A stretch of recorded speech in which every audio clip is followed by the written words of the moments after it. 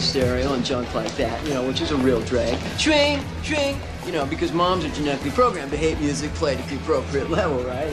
And my dad, forget about it. Swing, swing, swing, swing. He can ruin a Led Zeppelin reunion concert, you know what I mean? Swing, swing, because he hates any music played at the appropriate level. Swing, swing, swing.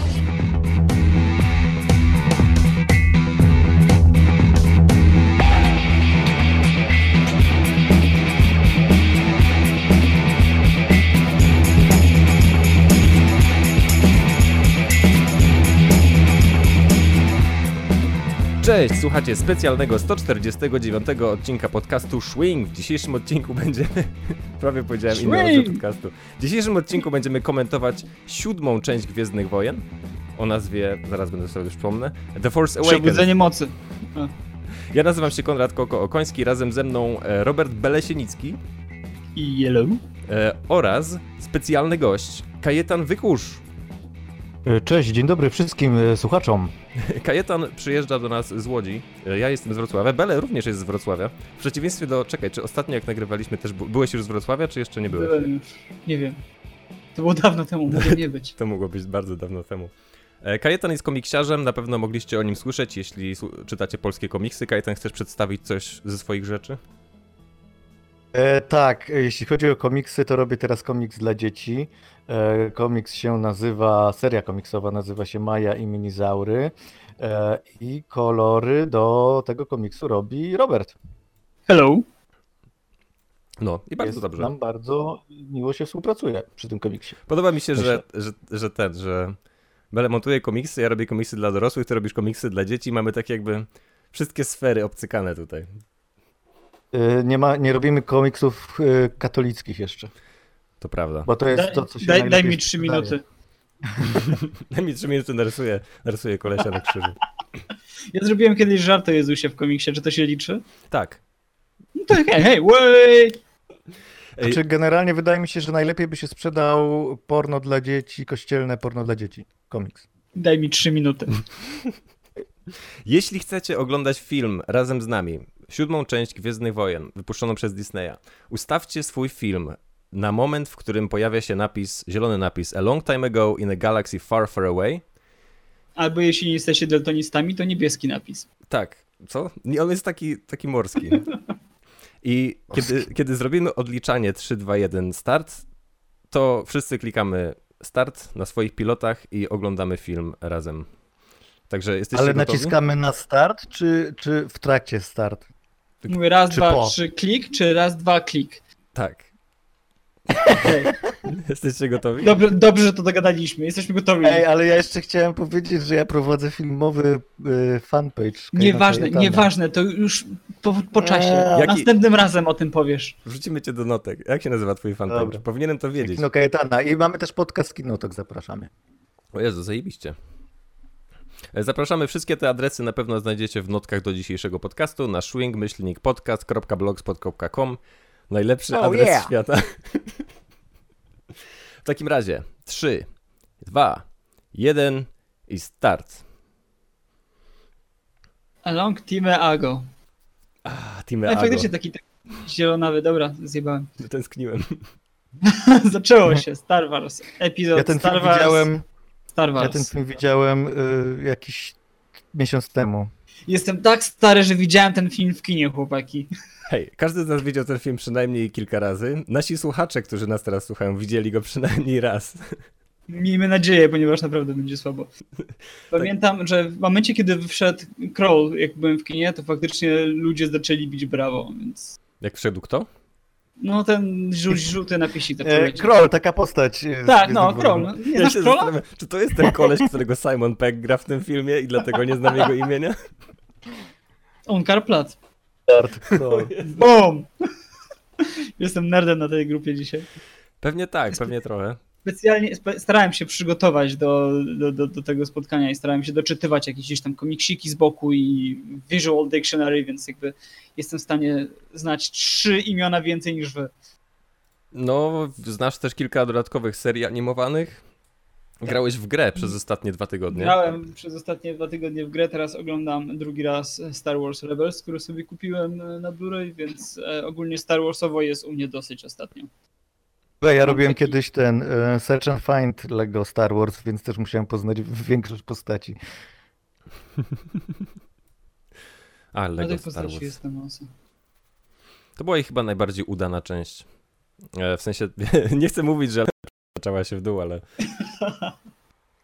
Faranka tylko nie było. Cio. Cio. To jest chyba notka od skanlatora. To jest zajebiste ujęcie. Bardzo podobało mi się to ujęcie z tym Star Destroyerem, który, uwaga, nazywa się Finalizer. Tak? Dziękuję. Czy to jest specjalny model? Nowy model, który jak się doczytałem, był zbudowany po kryjomu, ponieważ nie mogli zbudować takich rzeczy jako ten New Order. W sensie... Prawo zabraniało im zbudować tak wielki Star Destroyer, więc zrobili go po cichu. Chcesz powiedzieć, że gdzieś w galaktyce jest większa siła bojowa niż New Order, która mogła powiedzieć im, hej, nie wolno wam tego robić?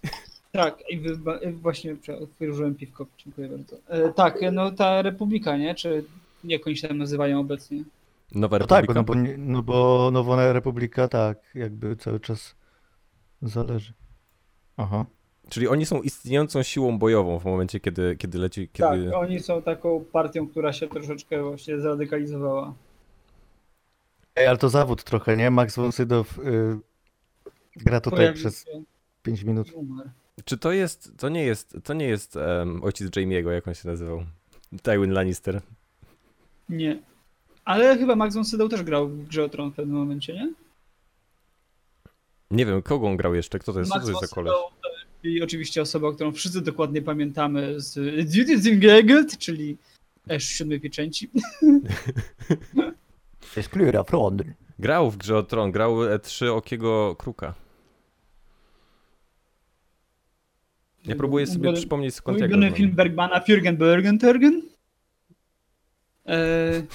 Jedna rzecz, która bardzo mnie jakby irytowała, ponieważ w tym filmie nie do końca wyjaśnili, o co chodzi z tą mapą.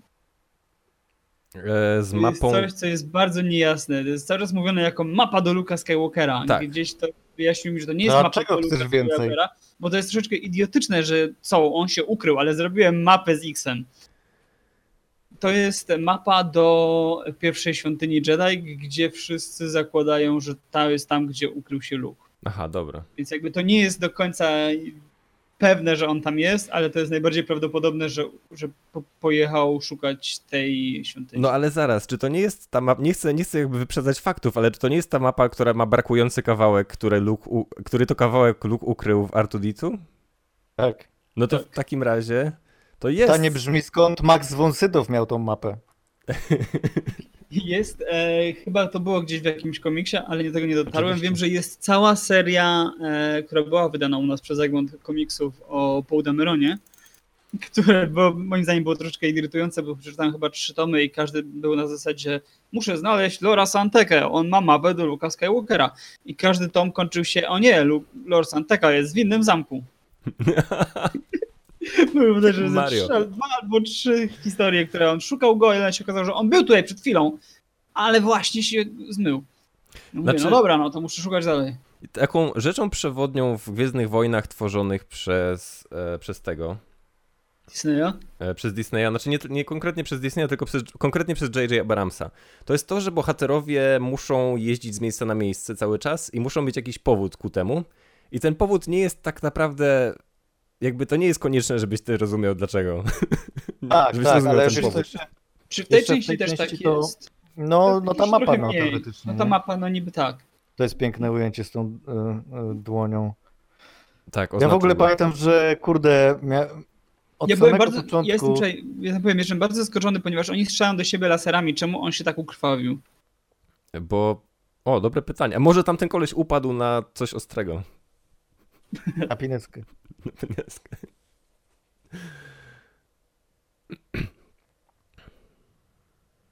Kolejna rzecz, jako taki dziwny fun fact. To jest też coś, co mnie trochę irytuje akurat w Force Awakens. Wszystkie te statki, Star Destroyery, teraz ten statek Kylo Rena, wszystkie są 2 razy większe niż statki, które były w starej trylogii. Wyglądają też jak statki ze starej trylogii, tylko bez poszycia. Ale są po prostu zawsze Star Destroyer jest 2 razy większy, ten statek jest 2 razy większy. Starkiller Base też jest 2 razy większy niż... To mówi o JJ-u? Tak.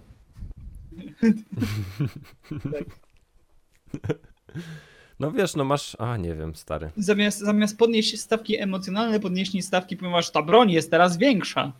I zamiast niszczyć jedną planetę, niszczy 3. Niszczy 3 planety naraz. To jest bardzo toporny prowadzony dialog. Ja jestem wielkim fanem Kylo Rena.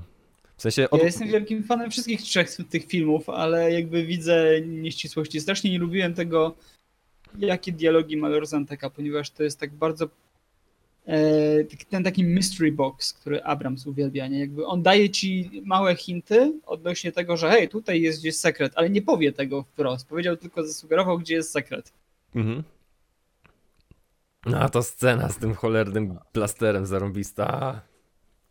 Ano. Ale mnie to jara. Jest cudowna. Podnieśmy stawkę, jeśli chodzi o moce. Ja generalnie, wiecie, ja jestem... To, co najbardziej lubię w Gwiezdnych Wojnach, to miecze świetlne i mistycyzm mocy. Więc takie rzeczy to mi po prostu robią. No, dokładnie. To spodoba ci się Rebels. Tak, i dlatego nie podobało mi Na się przykład Rogue One dla za mnie bardzo. Solo. I Rogue One właśnie na tym trochę traci. Ale w Rogue One jeszcze trochę tego jest. Dobry dialog, a propos. Uwielbiam ten żart Who Talk First. I to jest ten pierwszy raz, kiedy te Gazda, nowe Gwiezdne Wojny mnie totalnie kupiły. Kiedy zaczęli mieć taki quippy dialog. Kiedy był pierwszy quippy dialog i zacząłem się śmiać i stwierdziłem, okej, jest okej, jest dobrze. Wiesz, moje wymagania od Force Awakens były naprawdę bardzo niskie. To musiało być po prostu lepsze niż prequele i mieć klimat starych Gwiezdnych Wojen. Klimat tego takiego kosmicznego świetnika, jak ja to lubię nazywać. Mhm. Ponieważ prequele dla mnie były zaskakująco zbyt high-techowe. No, rozumiem trochę ten zarzut. Znaczy, mnie szczerze mówiąc kupił dopiero trzeci. No trzeci, Znaczy ale ten trzeci nowy film. Trzeci nowy, no okej, ja myślałem, że mówisz o Zemście Sith. Nie, sorry, kompletnie mi się porąbało. Jeśli chodzi o prequele, to uwielbiam Phantom Menace. O Jezus Maria. Ale w sensie Czemu? uwielbiam każdy To element było na Phantom tyle, Menace. dziękujemy! Nie lubię filmu jako całości, uważam, że jest tragicznie zmontowany, ale uwielbiam każdy jego element. Uwielbiam podracing, uwielbiam małego Anakina, uwielbiam Darfa Maula, uwielbiam pojedynki, Uwielbiasz uwielbiam małego muzykę. Anakina? To jest Jako ideę. pierwsza osoba na świecie, która to powiedziała. Nawet Tak. aktor, który gra małego Anakina, mówi, nie cierpię tego. Dokładnie.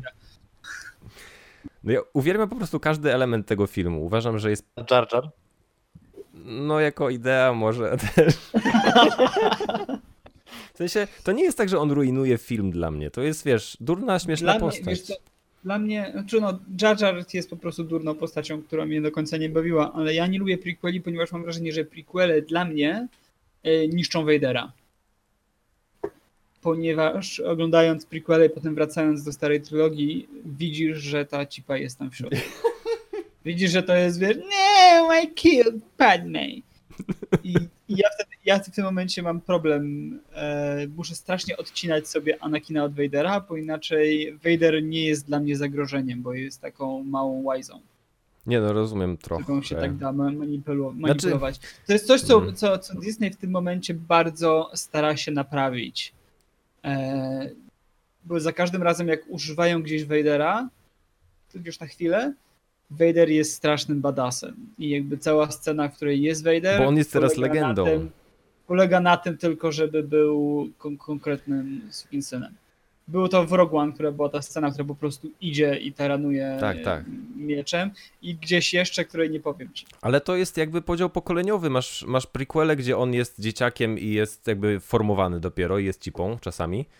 Masz czas, kiedy on jest jakby złym ojcem, który, wiesz, już jest od wielu, wielu lat służy imperatorowi. I masz najnowsze filmy, w których on jest legendą, która odeszła i jest jakby większy niż życie, nie? Nie wiem. No i Rogue One Ale jest jakby swoją drogą częścią... Kylo Ren, który się modli do Vadera, przecież on wie, że Vader stał się dobry i jest teraz dobrym Jedi tam w tym niebie dla Jediów. Więc Może jakby nie wie. jego modlitwy są skierowane w Wie? złą stronę. W sensie... Znaczy, no chyba mu powiedzieli rodzice, nie?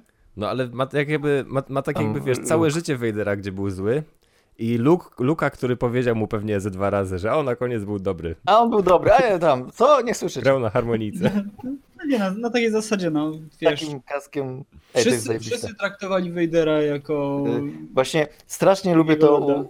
u Abramsa, te takie malutkie scenki, gdzie pokazuje taką codzienność tego wszystkiego, nie? Że ona tam sobie łowi te rzeczy, po czym zjeżdża jak na sankach.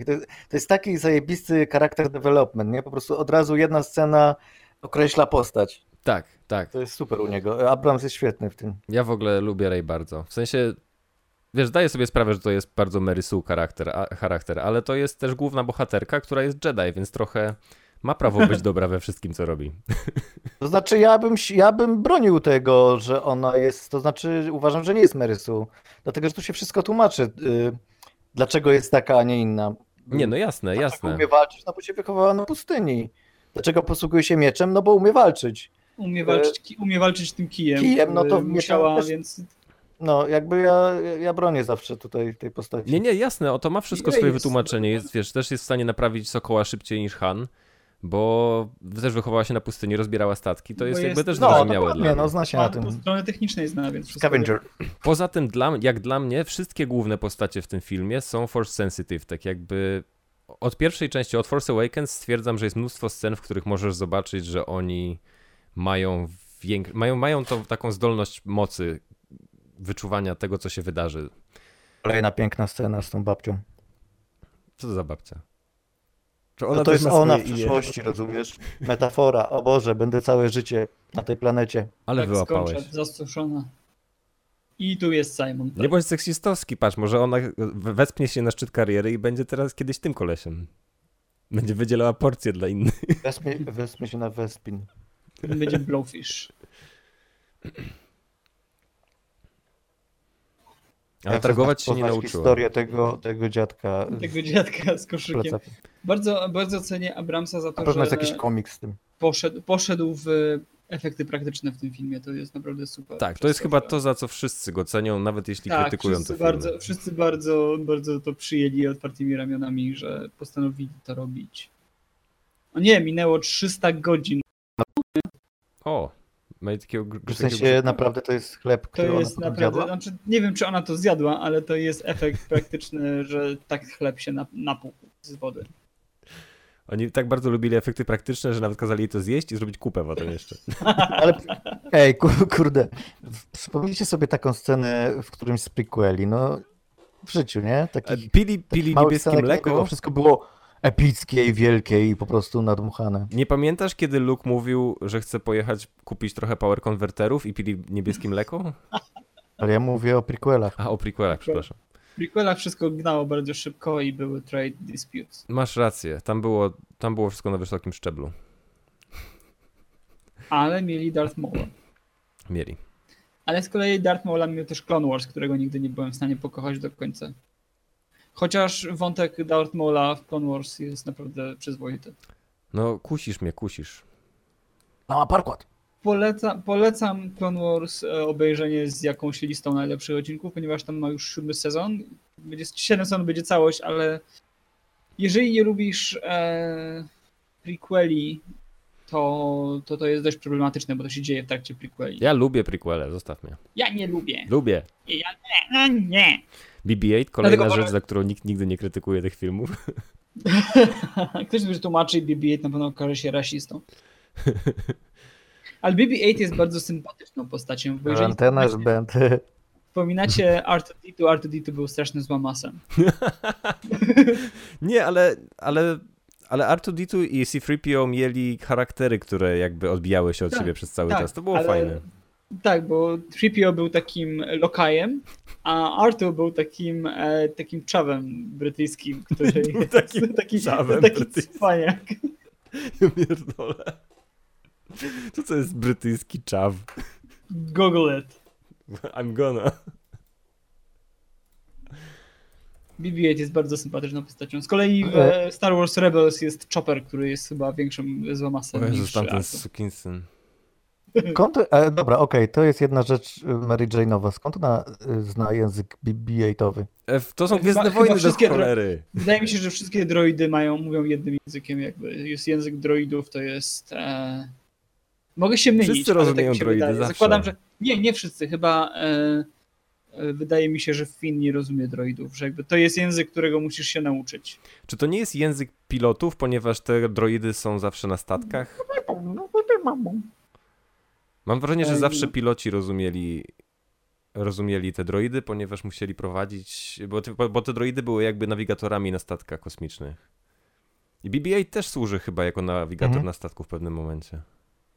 On służy na takiej zasadzie jak Artu u Luka, nie? Wsiada i coś robi. Taki komputer pokładowy trochę, taki tylko z tym drugi możesz pilot. gadać.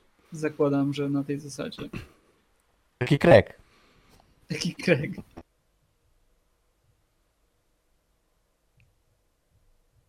Bardzo lubię maskę Kylo Rena. Ogólnie lubię bardzo postać Kylo Rena. Ja go wolę bez maski. Pamiętam, ja go pokochałem, jak zdjął maskę.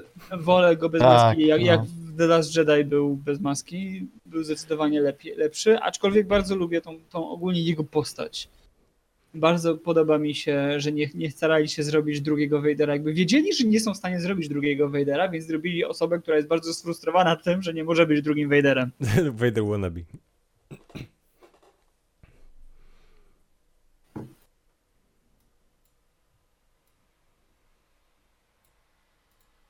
Ja ciszy, wszyscy zaczęliśmy oglądać. Tak, nie, bo zorientowałem się, że tak obtopiliśmy mocno.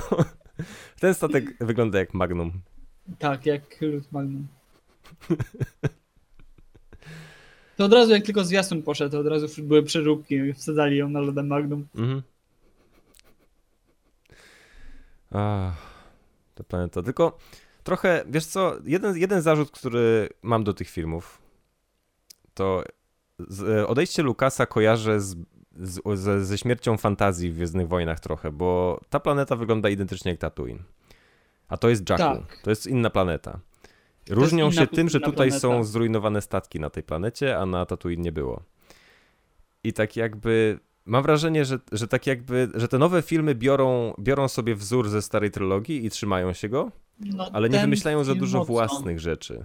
Wydaje mi się, że ten film dość mocno, i to było problematyczne dla mnie, jak pierwszy raz obejrzałem go w kinie, ten film bardzo mocno czerpie z Nowej Nadziei. O Jezu, on praktycznie kalkuje ją, nie? Tak, do tego stopnia, że na przykład za pierwszym razem nie do końca go lubiłem. Znaczy bawiłem się dobrze w kinie, ale miałem to wrażenie, że to jest taki remake Nowej Nadziei. Dopiero obejrzałem go drugi raz, poszedłem sobie do kina drugi raz i wtedy weszło mi zdecydowanie lepiej, bo jakby odłożyłem już na bok to moje rozczarowanie, że wiem, że to jest... Już to przetrawiłeś. I po prostu tak, przetrawiłem to i po prostu skupiłem się na tym, żeby oglądać ten film. Ten film świetnie płynie. Abrams potrafi robić naprawdę znakomite tempo w filmach, więc te filmy się naprawdę świetnie ogląda, moim zdaniem. Ej, czy Finn tutaj on go wyciąga z więzienia, ponieważ stwierdził, że to jest jedyny sposób, żeby się wydostać z tej armii? Tak. Nie może po prostu zrezygnować? Nie może mu się spodobał. Sytuacja z Finnem jest taka, że on był porwany za dzieciaka i szkolony i przez pranie mózgu i jakby ćwiczony na Stormtroopera. Więc jakby on nie ma gdzie uciec. Dlatego to sobie uciec. On ma w ogóle tak szczęście. Są nowe designy. Bardzo lubię. W sensie... Wyglądają tak samo jak stare, tylko trochę inaczej. Dokładnie. Jakby nie trzeba było dużo zmieniać, ale jakby zmienili na tyle, że to jest nowe. Wkurzacie, że Jakku wygląda jak Tatooine, ale podoba mi się... Nie, mylisz mnie z Konradem. Ale oni nie muszą mieć całkowicie nowych designów, ponieważ to jest zbroja i mogą po prostu mieć jakby Mark II. To jest nowa wersja zbroi, ponieważ ktoś powiedział, że mało widział w poprzedniej, więc teraz masz szerszy wizjer na przykład. Znaczy w ogóle mi się wydaje, że po prostu tutaj jakby nacisk jest na postaci, a cała reszta ma być po prostu taka, żeby wszyscy czuli, że to są Gwiezdne Wojny znowu, nie? Tak, zdecydowanie. Więc... No i z drugiej strony to wyszło na przykład, bo ten film bardzo czuć, że to są Gwiezdne Wojny. Z prequele dla mnie czuć troszeczkę mniej, bo poszli trochę inne strony. Jakby to jest niby plus dla Lucasa, że on nie starał się jakby drugi raz wchodzić do tej samej rzeki i próbował czegoś nowego, ale on zrobił coś, czego ludzie nie chcieli. Ludzie chcieli Gwiezdnych Wojen, dlatego na przykład mi się świetnie ogląda te filmy i znakomicie mi się oglądało Mandaloriana. Bo Nie, to, jasne. to były takie moje... Ja nie mam nic przeciwko temu, że na przykład prequele są inne, tak? Że to jest coś oryginalnego. Tylko, że po prostu on się tak zachwycił sam tymi swoimi pomysłami, że nie zauważył w ogóle tego, że tam jakieś są postacie, które trzeba rozwijać, jakieś dialogi trzeba napisać, nie? To tak po łebkach, mówią coś, jakieś tam wyznania miłosne, idziemy dalej, nie? Tak. Nie, no jasne. To jest też, to trzeba też wziąć pod uwagę, że te filmy ze starej trylogii, które są tak Udziela mi się ich cenione entuzjazm. jak Empire Strikes Back i Powrót Jedi, nie są reżyserowane przez Lucasa. Tak, jasne. Więc Lucas jest kolesiem, który ma świetne pomysły, ale czasami ktoś musi je przeorać.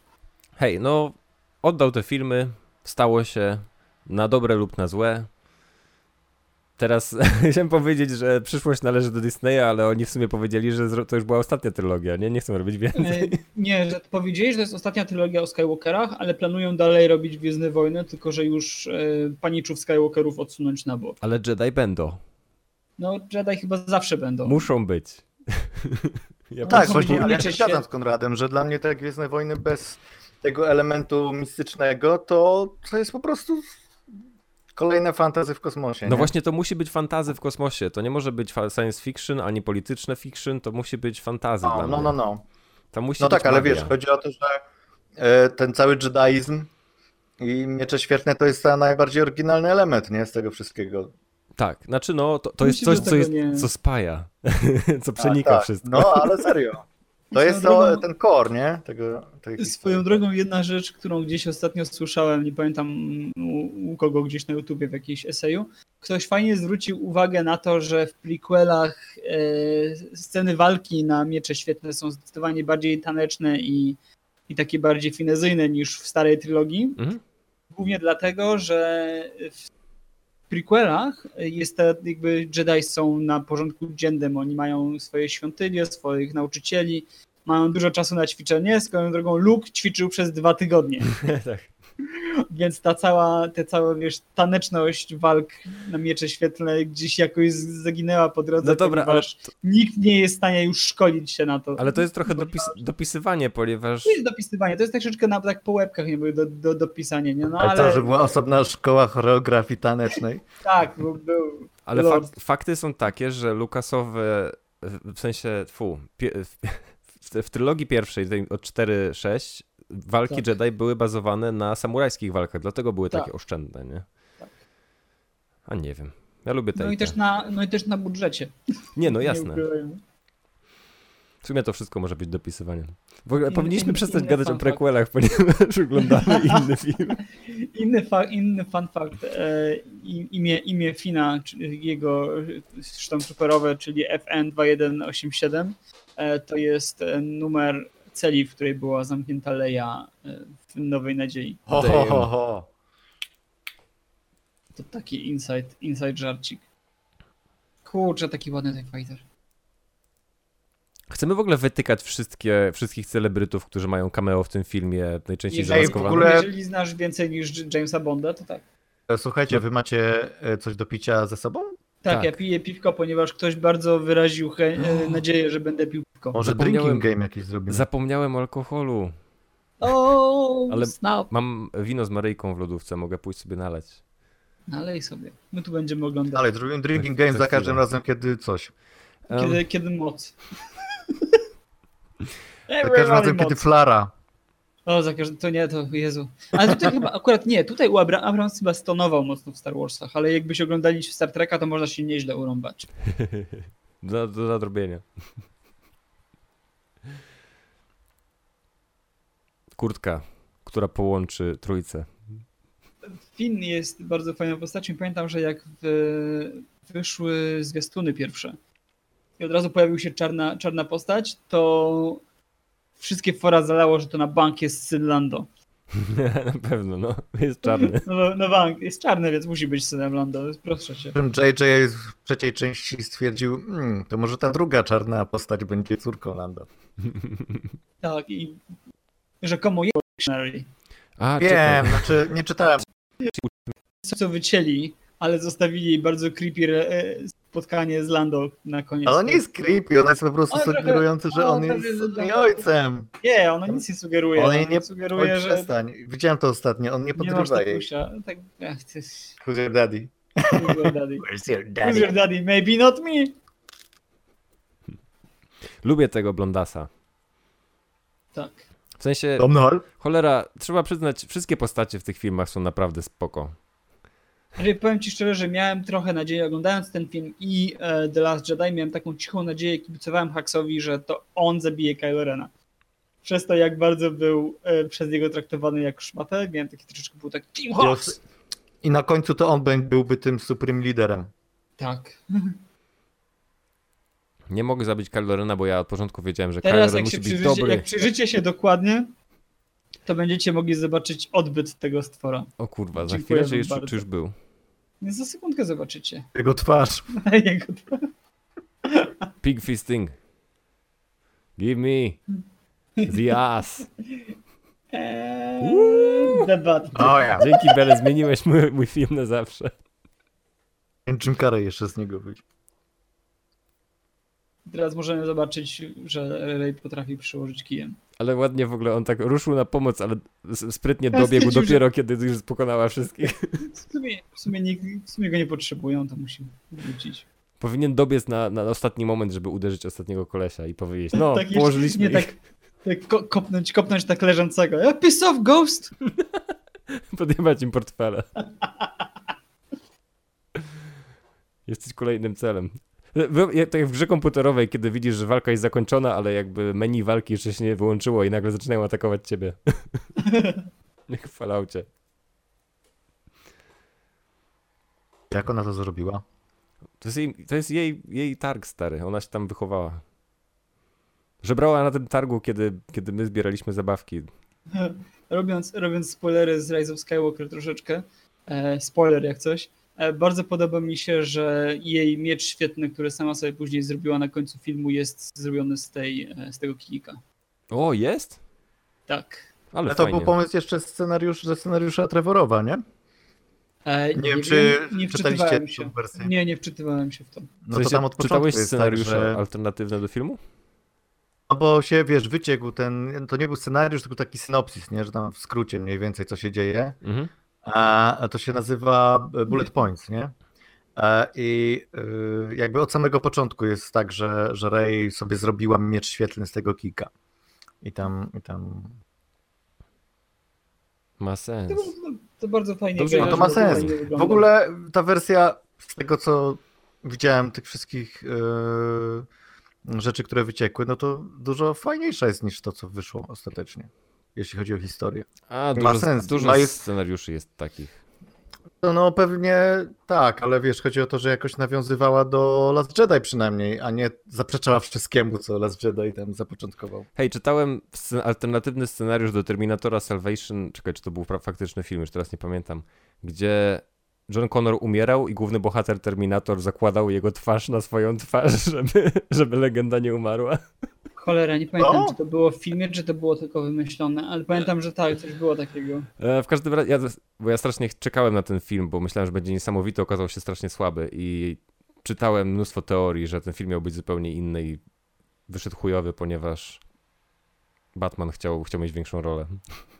Ale to zazwyczaj są takie teorie fanowskie, nie? A tutaj Może było. rzeczywiście Trevorow potwierdził, że tak, że to był jego Tak, że pomysł. to były jego rzeczy. Czy To się miało Trevorow to jest nazywać- jakiś scenarzysta? Czemu ja nie wiem, kto to jest? Trevorow to jest koleś, który miał robić tą trzecią część, ale został zwolniony prawdopodobnie po tym, jak jego poprzedni film był chujowy. Czy to jest ten od Zrobił X-Men? Jurassic Czekaj. O, On robił parki jurajskie nowe. I zrobił chyba ten, on się nazywał ten film Book of Henry. Tak. I ten film miał strasznie niskie opinie, chyba tam typu 12% na Rotten Tomatoes. Zaraz po tym, jak to wyszło, nagle nie, on jednak nie będzie robił Star Wars. ach Disney i dbanie o PR. Tak. Nie, bo on zrobił chujowy Jurassic World, ale przyniósł kasę, nie? No, Nikt nie zauważył. że Jezus, on mi się generalnie- ten film tak Jurassic World podobał. przynosił. Tak mi się podobał, w sensie po części, no ja lubię po prostu dobrą chemię między postaciami. O, przepraszam. Co? w Jurassic World jest dobra chemia między postaciami. Uwielbiam tą rudą To jest- laskę, lubię Słuchaj, Chrisa to jest Pratta. przykładowy film, jak można spierdolić chemię między postaciami, moim zdaniem. Ja po prostu lubię rudę laskę. Straszne. To masz chemię, Garbage fajną. it is. No, super jest. Ej, dobra, teraz będzie moment, uwaga. Teraz będziemy mieli muzykę. I bam, bam, bam, bam, bam, bam. I wszystko gra. Ten A, moment, wtedy to jest był okej. moment. puls wszystkich przyspieszył. I wszyscy patrzą i nagle mówię, zaraz, ma inną tarczę. Jezus, Inną nie satelitę wszyscy, na tylko ta część nerdów, która... Czekaj, Bele, bo ja mam tutaj trivia, które mówi, że w Return of Tak, the Jedi że została zniszczona jakaś tarcza Lando, i dlatego tak, ją to jest odbudowano. Sokoła w nienaruszonym stanie i chwilę później rozpierdala tą tarczę. I wymienił kurwa na inną, na kwadratową. No bo tak, żebyśmy kurwa, stary, musieli wiesz, ile wyrzucić- kosztują oryginalne części do Toyoty? Żebyśmy musieli wyrzucić wszystkie nasze modele Sokoła Millennium i kupić nowe, ponieważ już jest niekanoniczny. Na pewno do tego. A, to więc to jest taki podcast. Jaki co? Cio, Simon Pegg jest na scenie. Simon Pegg. Tak, także to jest kolejny, który wiem. Poza tym ta srebrna Stormtrooperka, a propos celebrytów, którzy są w filmie. Ta Tak, Stormtrooperka to srebrna to jest- jest Brian of Tars. To jest Gwendolyn Christie, tak. Tak. Jest dużo osób... No, nazwałeś to cameo. Aha, No, cameo jest ja- wtedy, nie- kiedy...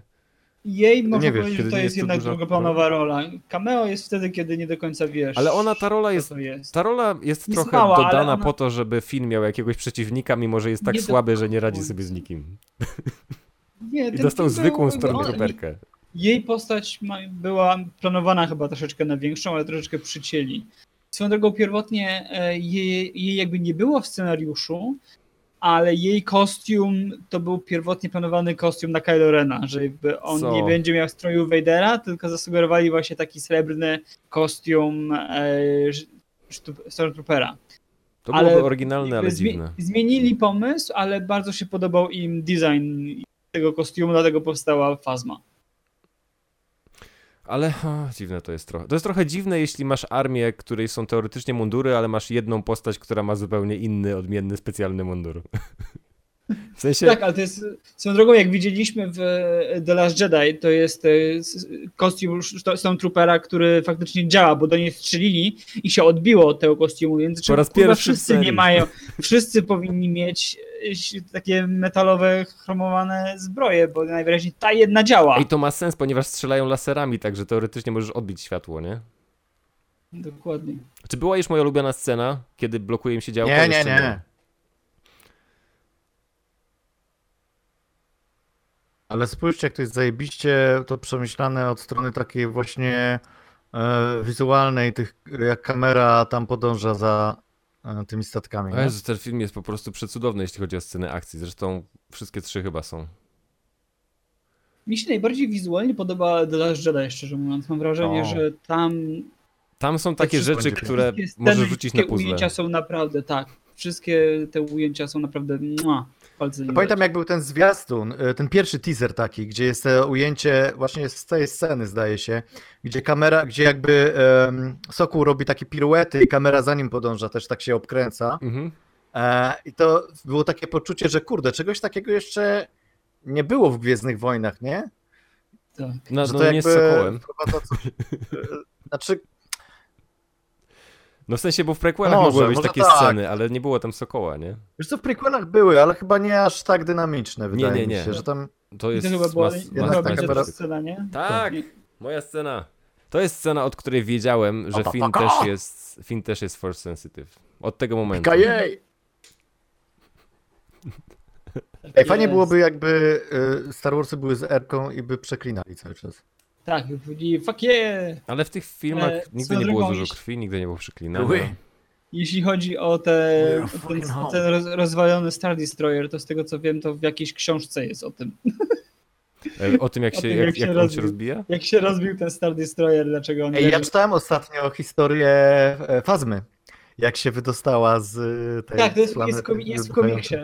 No. To jest całkiem fajny Tak, komiks, wydaje. szczerze mówiąc. Wydał tak Egmont? Nawet nie pamiętam już. Czy- Muszę sprzedać wszystkie swoje. Czy któryś z tych komiksów albo książek, czy któraś z tych rzeczy jest godna polecenia? Tak, i powiem ci, że bardzo fajny jest komiks o Lando. Nowy jakiś? Czy stary? Ten wychodzący już nowym kanonie od Marvela. Lando nie jest Jedi. To jest jedyny komiks, bo czytałem trochę tego i to jest jedyny komiks, który moim zdaniem faktycznie jest dobrym komiksem. Jezu, to się cały czas coś Reszta jest po dzieje. prostu w porządku. W tym filmie nie ma, żeby się zatrzymał. Czas na jakiś force choking? Forced joke. Ten koleś wie w Force ogóle. joking. Widziałeś jego twarz? On wie, że będzie duszony. Nie, czekaj, on nie będzie duszony. Będzie dużo. On nie będzie. A To jest nie, scena trochę będzie. emo tego, emo... Emo niszczenia mebli. tak. Nie, to Kopania będzie kanapy. duszony. To będzie duszony. Zobaczmy. Duszenie czy niszczenie? Kto zgadza? On będzie niszczył, on go przyciągnie, ale nie będzie go- go dusił mocą. Nie, będzie niszczenie. No dobra, okej. I będzie zaraz. Jedna z moich przyciągnie. ulubionych, będzie moja ulubiona, jedna z ulubionych scen ale to chyba nie tutaj, to chyba w późniejszej scenie będzie szturmowcy reagujący na niszczącego Kyla. To będzie później jak On ma Rey. więcej scen jak niszczy rzeczy? Tak. O nie, jest, patrzcie, jest duszony. Wszyscy zgadli. A Wszyscy- girl. wszyscy- O tą I like dziewczynę! O tą dziewczynę chodzi. W tej części nie ma jeszcze tych ich mentalnych Reylo. randek. Nie, dopiero w następnej. Uwielbiałem W tej je. części oni tylko hintują bardzo... Kiedy, Konrad, ostatnio oglądałeś Force Awakens? Przed drugą albo przed trzecią częścią? Chyba przed drugą. Ja sobie zrobiłem powtórkę wszystkich przed Trosem. Też. Czym jest Ross? Aha, najnowsza część, Rise of Skywalker. Ja... Skywalker. Kurde. I'm just building sky. BB-8 jest tutaj komediowe złoto, zwłaszcza kiedy wyciągnie. To jest Najpiękniejszy moment. klasyka. Ale tak klasyka dobrze komediowy żartów jest. z tego. Tak. Finn chce tylko przeżyć. The one I'm pointing to. On jest trochę jak taki tchórzliwy Han Solo. W sensie on nie Tak, chce być oni za bardzo wszyscy- częścią oni- wszystkiego. Oni wszyscy mają, oni są jakby całą tamtą trójką rozbitą na 3 inne osoby. Jakby wzięli ich cechy, zmieszali i dali.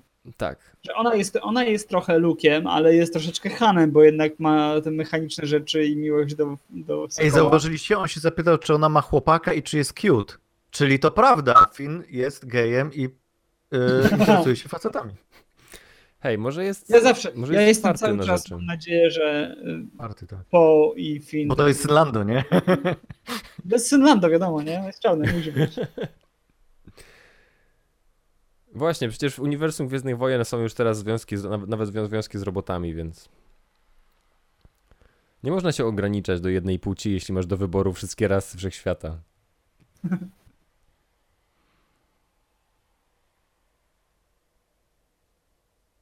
Can you unfix the ship? Jak to przetłumaczyli na polski, nie? Naprawiłam, możesz odprawić.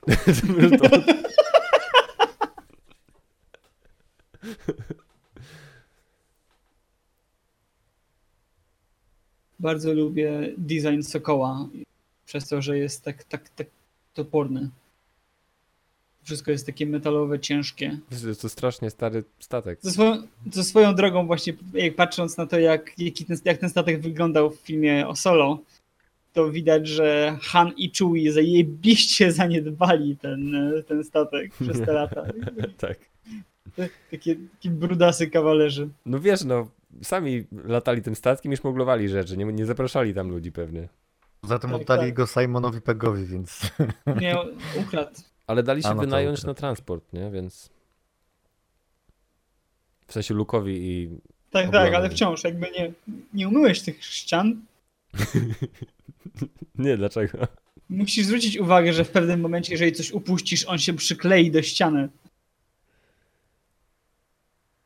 Kto się przyklei do co? No, te ściany są tak lepkie na pewno. Widzieliśmy w Solo, jak te ściany wyglądały. To nie jest możliwe, że one się nie kleją od tego syfu. Ja muszę zobaczyć jeszcze raz, jak te ściany wyglądały w Solo. Były czyste.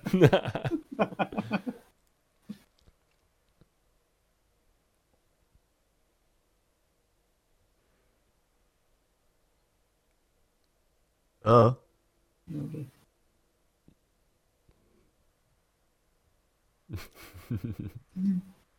Nie wiem. 12. O. Ten fragment to jest. Ten fragment razy 200 to są praktycznie wszystkie dialogi w Solo. Zróbmy jakieś nawiązanie do poprzednich filmów. Z każdego dialogu.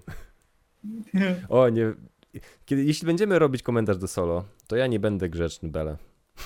Dobrze. W sensie będę się starał być bardzo pozytywny, ale Zaproszę kogoś, kto kocha Solo, żeby cię... zrównoważyć mnie, czy żeby zastąpić mnie? Tak, zrównoważyć. Właśnie, a jaki jest wasz ranking tych filmów?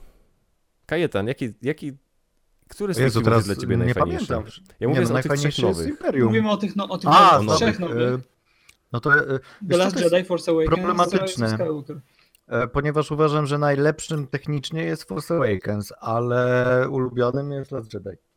O, To jest tak, że w Last Jedi jest mnóstwo zajebistych rzeczy, które są 100 razy lepsze od wszystkiego, co było w Gwiezdnych Wojnach, a wiesz, a jakby Force Awakens jest po prostu spójne, całościowo zamknięte i trudno się przyczepić do czegokolwiek. mhm. Ty, Bele, też Last Jedi? Ja podobnie. Z The Last Jedi miałem właśnie to, że Force Awakens kopiuje Nową Nadzieję. Miałem wrażenie, że Last Jedi nie do końca stara się kopiować rzeczy, więc było czymś nowym dla mnie. Mhm. Mimo, że nie ze wszystkim się zgadzałem, to jednak to była dla mnie nowa historia Gwiezdnych Wojen i te rzeczy, które tam się działy, były No dla mnie jasne. okej. Poza śmiercią Luka za pierwszym razem byłem troszeczkę what the fuck. No Ale- dla mnie ten film był jak dwa filmy. W sensie Last Jedi był dla mnie jak dwa filmy, z których jeden zajebiście mi się podobał, a drugi mnie potwornie denerwował. I były splecione razem w jeden wspólny twór. Wiem, że przy okazji tego filmu, swoją drogą wracając do rzeczy, które się akurat dzieją, bardzo dużo ludzi narzekało na tą scenę z Hanem Solo, że jest takim niepotrzebnym wtrętem. Tutaj? Tak, że jakby ta scena jest troszeczkę tak z dupy wciśnięta, bo nie ma żadnego... Że nie mieli pomysłu na jego wprowadzenie i wprowadzili go w ten sposób. Jak dla mnie to jest właśnie zajebista scena i ja ją będę bardzo bronił, ponieważ to jest ostatni moment, bo wiemy, że Han Solo umiera w tym momencie, więc to jest ostatni moment, żeby pokazać wam na ekranie Hana Solo, który jest takim totalnie Han Solo show. Tak. Gdzie on- W sensie, żeby gdzie pokazać, że on wciąż jest jest- przemytnikiem. Tak, jest dokładnie taki, jaki był, miał dokładnie takie same przygody i to jest jedna z nich. I to jest ostatni moment, kiedy możemy wam pokazać Hana Solo, który robi to, co Han Solo zwykle robi, oszukuje ludzi. Tak. Więc Czemu nie jakkolwiek mają- ta scena jest... Czemu- Bo to jest... Teraz jest Kanjiklad. A long time ago in Scotland. Ponieważ Lots of Planet had Scotland. Czy ja dobrze rozumiem, że oni odpalili Sokola Millennium i wtedy 3 różne grupy ludzi wykryły tego Sokoła? To był Han Solo i Nie. to były te dwie grupy? Nie. Te dwie grupy szukały Hana Solo po prostu, ponieważ oni- on wisi kasę. A, dobra, oni... Ten statek cały czas jest w tym dużym statku. A tak, bo oni Tak, są teraz tak. na dużym statku, dobra. Tak, oni są na dużym statku. Oni szukali Hana Solo, ponieważ on od jednych i od drugich wziął kasę na coś. I oni go w tym samym momencie znaleźli, to jest trochę dziwne. Oni się zgadali ze sobą, że... Ale wchodzimy jedni- różnymi jedni- drzwiami, bo mamy dwa Ale różne weszli różnymi interesy drzwiami, do żeby były tak. Ma sens. Drzazga, wyrzucę cię z pokoju, jak będziesz drapać szafę. Hej!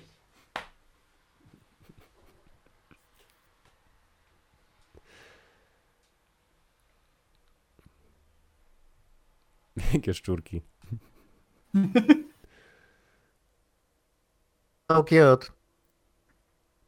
Ej, film ma bardzo mało swoich własnych pomysłów przez te filmy. W sensie, Tak. on jest mocno komediową postacią w tych filmach. Nie ma nic przeciwko temu, ale...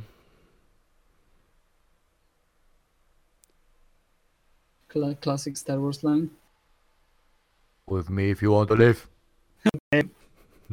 Przestańcie, widziałem dzisiaj oba Terminatory. Dzisiaj? Tak, To dzisiaj. dobrze.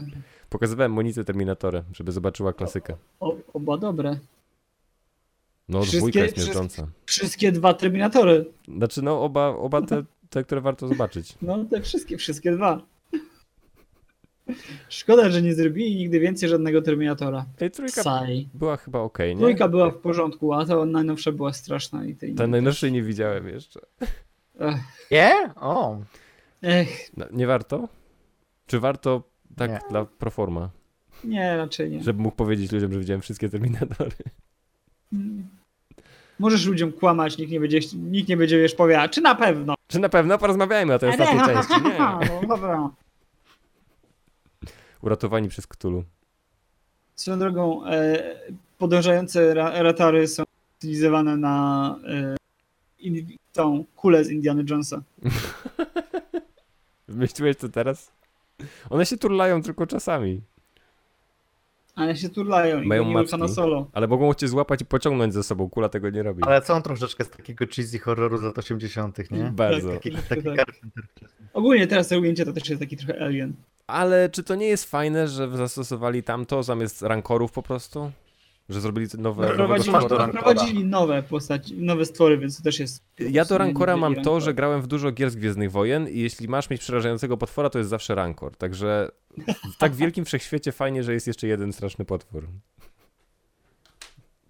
Ale one nie są straszne, one są urocze. Wydaje mi się, no, że rankory są w Fallen Order, ale nie jestem teraz pewny. Na pewno muszą być. To jest główny growy Moją potwór. drugą Rancor też był uroczy. Jego śmierć i opłakiwanie przez właściciela było Tak, cudowne. tak. Ten smutny pan bez koszulki. Ej, powiedzcie mi, we wszystkich Tak grach dokładnie się nazywa w uniwersum. Tak. ta kusza strzela zawsze na zielono, nie? Byłem zdziwiony, pamiętam, że pamiętam. ona strzela na czerwono tutaj, ale to już jestem ja. Nie, nigdy nie zwróciłem uwagi na to, w jaki kolor strzela. Nerd! No grałem dużo w Jedi Academy. Nerd alert. Grałem w Jedi Academy więcej niż oglądałem film. To ja nie. Swoją drogą Jedi Academy bodajże w tym momencie wyszło na PS4, Co? na PS Store. Taka stara Na gra? 98, tak, zrobili taki jakby niby remake. Znaczy nie zrobili odrestaurowania, ale jakby przerobili tak, że możesz kupić to sobie na PS4 i grać. Skończyłem tą Kosztuje grę autentycznie chyba 20 razy. To możesz chcieć 21. Teraz możesz. Na PS4. Jedna z bardziej porąbanych rzeczy, które kula. wprowadzili w tej części, nie? Za chwilę.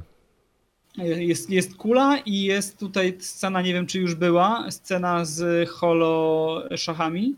Nie, jeszcze I, nie było.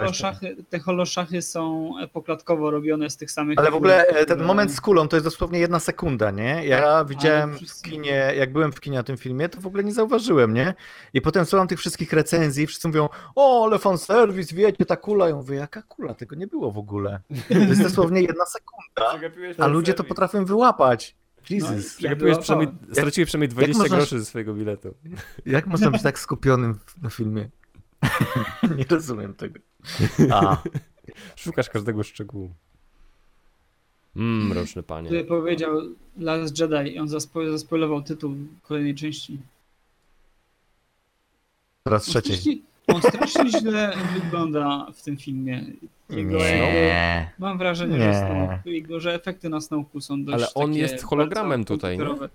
No tak, to nie znaczy, że Swoją drogą. miał wyglądać lepiej. Tak chciałem, żeby nie był hologramem, tylko takim gigantycznym. Takim gigantycznym kolesiem, no. Masterem, no. CGI. A jest tylko trochę wyższy. Musi się wczołgiwać przez drzwi tutaj. On tutaj wlazł, obudowali pokój dookoła niego. Chciałbym, żebyście wybudowali mi salę hologramową, ale taką wielką, żeby mógł być większy niż ludzie, do których mówię. Chcę, żebyście zbudowali taki wielki tron, na którym ja jako hologram będę Ale sobie siedział. konferencyjny. Jestem pysznym skurwysynem. Tu nawet są jakieś te krzesełka, można usiąść sobie. To jest taki amfiteatr hologramowy. Występ. Robisz sztuczki. Właśnie, może jak nikogo nie ma w tej sali, akurat nie jest używana do konferencji, ktoś sobie puszcza muzyczkę tutaj i jest ten taki zespół kantynowy na 20 metrów wysokości. Jest taki ten gwiezdnowojenny IMAX, nie? Tak. To jest wielka szkoda, że Knights of Ren są tak niewykorzystane. Jezu, przestań. potencjałem. Nawet nie Ale wspominaj mi o tym. czytałem komiks, który jest jakby o nich i o Kylo Renie i oni tam też są bardzo, bardzo nijacy i po prostu jest to, Ale że każdy oni z nich ma inną broń, Bele. Ale każdy z nich ma też inny design troszeczkę, więc to jest super, bo może Troszeczkę inną zbroję i troszeczkę inną broń. Bonus Taylors się śmiali z tego, że we are the knights who say run! Ren! Run! Ren! Ale wiecie co? Szczerze mówiąc, to cały wątek Kylo Rena, jego nauki i tych rycerzy Ren może zasługuje na swój własny serial kiedyś? Albo serię książek, nie wiem. Na pewno zaczęli wprowadzać to w komiksach, no ale szkoda, że prowadzili całkiem fajny wątek, no ale jakoś nie pociągnęli. Wrzucili ich do tego 3. filmu. Jawnie nie mieli do końca na nich pomysłów. Oni tam są, ale tak na dobrą są po prostu spoko wyglądającymi. W sensie, tak, znaczy fajnie, że oni są, bo czujesz, że powinieneś czuć, że jest to wyzwaniem dla Kylo stawić czoła ludziom, którzy byli jego pobratymcami wcześniej, ale nie czujesz tego, bo nie było ich wcześniej. Tak. Brakowało, Konrad, żeby tak oni się się teraz jest. to są szachy. I Są to szachy. są z tego, co gdzieś czytałem, Dobra, i to trwa. to jest idealna kontynuacja tego, co było w Rekonstrukcja. New Hope. Nie, kontynuacja, jakby w momencie, w którym kontynuacja New gry. Hope skończyli grać, to tak jakby nie włączyli już tej gry nigdy wcześniej i on włączył teraz i po prostu jest dalszy A to są ciąg jakieś tej gry. zasady faktycznie tej gry? Podejrzewam, że tak, to Ale jest Star Wars. Ten film mruga oczkiem tak dużo, że ma praktycznie zamknięte przynajmniej jedno oko przez połowę czasu. No ale jest wyzwaniem zrobić pierwszą nową część Gwiezdnych Wojen. Generalnie. Tak, wiesz, zrobili je najlepiej jak się dało, moim zdaniem. Ja marzyłem, bo... żeby ja też- Abrams to robił. marzyłem, żeby Abrams Byłem zrobił strasznie 3. rozczarowany, część, jak dostał Star Treka. Ale Star Trek zrobił super, ja uwielbiam. Zrobił, jego ale Star myślałem, że przez to nie dostanie Gwiezdnych Wojen. A, A okej. dostał, także dobrze. A dostał 2. A to ty już, jak zanim zrobił Star Treka, to już chciałeś, żeby zrobił Gwiezdne Wojny. Tak, bo on po prostu był tak perfekcyjny do tego. Co on zrobił takiego, że ja tak myślałem? Nie wiem, Super właśnie, Mission bo Impossible 3 prawdopodobnie. Mission Impossible 3 Nie, wcale nie było takie rewelacyjne. Super 8 Super zrobił. 8? No, czekaj, Super 8 dlaczego? było. Super 8 był okej. Czy ja po pierwszym Star Treku tak stwierdziłem i teraz gadam jak Mogłeś debil? po pierwszym Star Treku prawdopodobnie. Czy ja wymyślam rzeczy, żeby brzmieć cool? Tak, bo pierwszy Star Trek był Powiedz taki troszeczkę bardzo Star Warsowy. Miałem wrażenie, że w momencie, kiedy Star Trek ten nowy wszedł, to było tak jakby wzięli Star Treka, ale zrobili go dla fanów Star Wars. Mhm. To chyba musi być Że to, wiesz. wprowadzili więcej akcji i tak, owszem, to było bardzo Star Ja Warsowe. nadpisuję swoje wspomnienia w takim razie. To musiało Han być Solo. to. Spoko, możemy przytaknąć. Wcześniej miałeś Koko, super, nice. Dobra, gdzie oni polecieli teraz, bo Oni zagadaliśmy polecieli do Maskanaty. się. O Jezu, do niej. Czekajcie, to u was już polecieli? Tak. Znaczy No, no, Czy u mnie też dolecieli do polecieli, planety ale- teraz. Teraz No to u mnie jakoś tak później jest. W sensie u mnie dopiero teraz dolatują. No to No to jesteśmy lecą. kilka sekund obok siebie. Teraz Rey okazuje się, że nie znała koloru zielonego. No dobra, no to jest okej. A Han Solo Jest okej. rusza brwiami.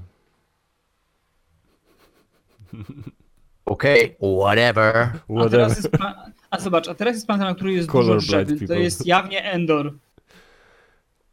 Fake. Znaczy no, Ej, Fake słuchaj, planet. czy to jest Pustynia, pomysłowa skały, planeta? śnieg, drzewa. Coś można wymyśleć. Tak, Kurwa. piasek, śnieg, drzewa, góry. Lawę, ale oryginalne. No już lawa była, bo wszyscy powiedzą, No że właśnie, no Mustafa. więc mówię, co takiego w prequelach było, wiesz, że było inne. No, Ta, No ale Last Jedi wymyślił, że tak zrobimy białą planetę, która O, jest no, czerwona no, no. pod spodem i to nie jest śnieg. A? Cool. Jak? Who's the dumbass now? Ryan Johnson to najwspanialszy reżyser wszechczasów, więc no. No Czego bo się Ryan spodziewałeś? Johnson trzeba powiedzieć, że zrobił Powiedziałbym Knives Out, tak który pewnie jest jednym z moich ulubionych filmów przed zeszłego Last roku. Jedi. Widziałeś Nice Out? Knives Out zrobił, no. Knives Out jest super. Zrobił Brick też. Dobra, ale czy Nie widziałeś wiem. Nice Out? Tak, Widziałem Knives Out, jestem fanem. Ale ja się pytam Konrada. tak, jest bardzo, bardzo fajny. Nie wiem, Cisza, bo czy ja tam nie lubię. Nie wiem, czy nie wiem, czy zwaliłbym na niego tak dużo pochwał, jak ludzie zwalają na niego, bo moim zdaniem Brick był ciekawszy trochę, ale Nie widziałem jeszcze Brick, wiesz? nie widziałeś, to bardzo polecam. Nie. I tych braci Bloom też nie widziałem. Tego też nie Bracia widziałem. Bloom mi się nie podobały. Znudził mnie ten film straszliwie. To jest tak dobra scena, gdzie on oferuje jej miejsce na statku i wyobrażasz sobie 2 kolejne filmy, gdzie oni są razem na tym No statku totalnie. i tak, o, ale fajnie! Myślisz sobie, ale fajnie. I Han przychodzi Solo. Ryan Johnson i mówi nope. Nie, Han Solo zginął już A tutaj. nie, jak Solo ginie, zapomniałem o tym. Faktycznie. Trzeba było mu nie mówić, ale by był zdruzgotany. To było takie fajne, bo ona była, wiesz, na wysypisku śmieci przed chwilą, a teraz jest na legendarnym statku z legendarnym pseudo-ojcem nowym swoim. Who's your daddy? Hello, Cały czas I'm a tutaj daddy wszystko figure hintuje- looking for a new daughter. Wszystko hintuje to, że on jest świadomy, że ona jest wnuczką Palpatina. Ale fajna jest ta relacja. Dlaczego? między nimi, to prawda. Jest super ta Dlatego, relacja, że- jest jakby... Jemu brakuje kogoś do wychowania, Ten który będzie robot- go nienawidził. To była jakaś laska przebrana za robota. Co? A na jednym z plakatów jest szturmowiec i to jest bodajże logo tego Legionu 501, tej charytatywnej organizacji ludzi, którzy się przebierają za szturmowców. Tak, bo oni chyba pomagali przy kręceniu, byli statystami. Oni pomagają przy większości rzeczy Star Warsowych, ponieważ bardzo często nie ma wystarczającej kasy, żeby zrobić taką samą ilość kostiumów, więc oni bardzo często pomagają. W The Mandalorianie też bardzo często. Fun fact, tutaj jest ujęcie na wilkołaka, zaraz do niego wrócę. Boże, Ujęcie człowiek wilkołaka, penis. ponieważ Ja taki wilkołak był w oryginalnej trylogii, zanim Lucas go zmienił. Pokaż mi, czekaj. Już go nie ma, ale Jada Friedlander jest tutaj. W oryginalnej trylogii Star Wars, jak jest scena w kantynie i Luke z Obi-Wanem wchodzi do kantyny, to jest ujęcie na takiego dziwnie wyglądającego wilkołaka. To brzmi I znajomo. w kolejnych edycjach Lucas usunął te ujęcia i wstawiał tam jakieś inne postacie i to jest specjalnie zrobiony ten wilkołak, żeby go z powrotem przywrócić do Star Wars. Jezus Maria. Że on cokolwiek widzi. No. Co grają za muzyczkę? Grają moją piosenkę? A muzyczkę bodajże śpiewa Ahoj. Lin-Manuel Miranda. A tak, to prawda. A jednym z postaci jest też Warwick Davis. Chyba ten koleś z robot tyłu MC. swoją drogą. Robot, który ma Mikrofon. mikrofon zamiast mordy. Mikrofon z ziemi. Ma mikrofon zamiast twarzy, ale i tak podniósł coś do ust, żeby powiedzieć przez mikrofon. To jest mikrofon z ziemi lat 30. Nie, bo on ma mikrofon zamiast ust, więc podniósł usta, które mam na ręce. Miał pojebanego konstruktora.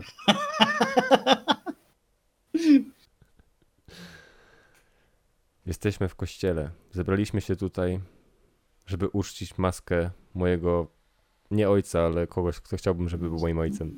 Dziadzia. Mój dziadzio Wader. Grand Wader.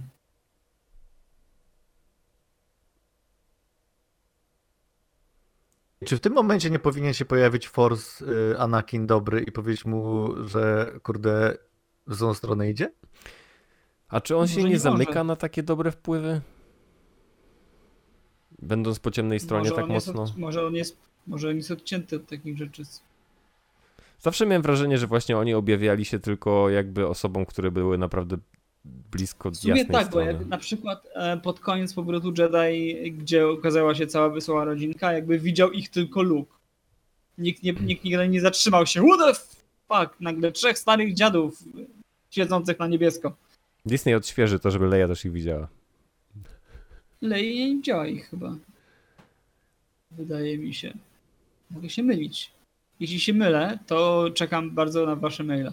Nie, na pewno ich nie widziała, bo Leia nie była Jedi w tamtych starych filmach. W tamtych czasach. Bardzo lubię postać Mas, jest bardzo fajną. Dlaczego ją lubisz? Mnie denerwuje, Spoko. ponieważ ona się pojawia i masz wrażenie, że powinieneś ją znać i masz wrażenie, że to jest jedna z tych postaci, którą zna każdy fan, a ty nie wiesz, kto to jest. To jest jedna z takich postaci, które właśnie, ale to jest fajnie prowadzone, bo już Han Solo ją zna od dawna, więc zakładasz, że ty ją też powinieneś znać. Tak, ale czuję się, że jestem niewystarczający, kiedy No, się bo pojawia. jesteś. Jak to nie słyszałeś wcześniej o Maskanadzie? No, Mas Kanada? Masowa Kanada. Kanada.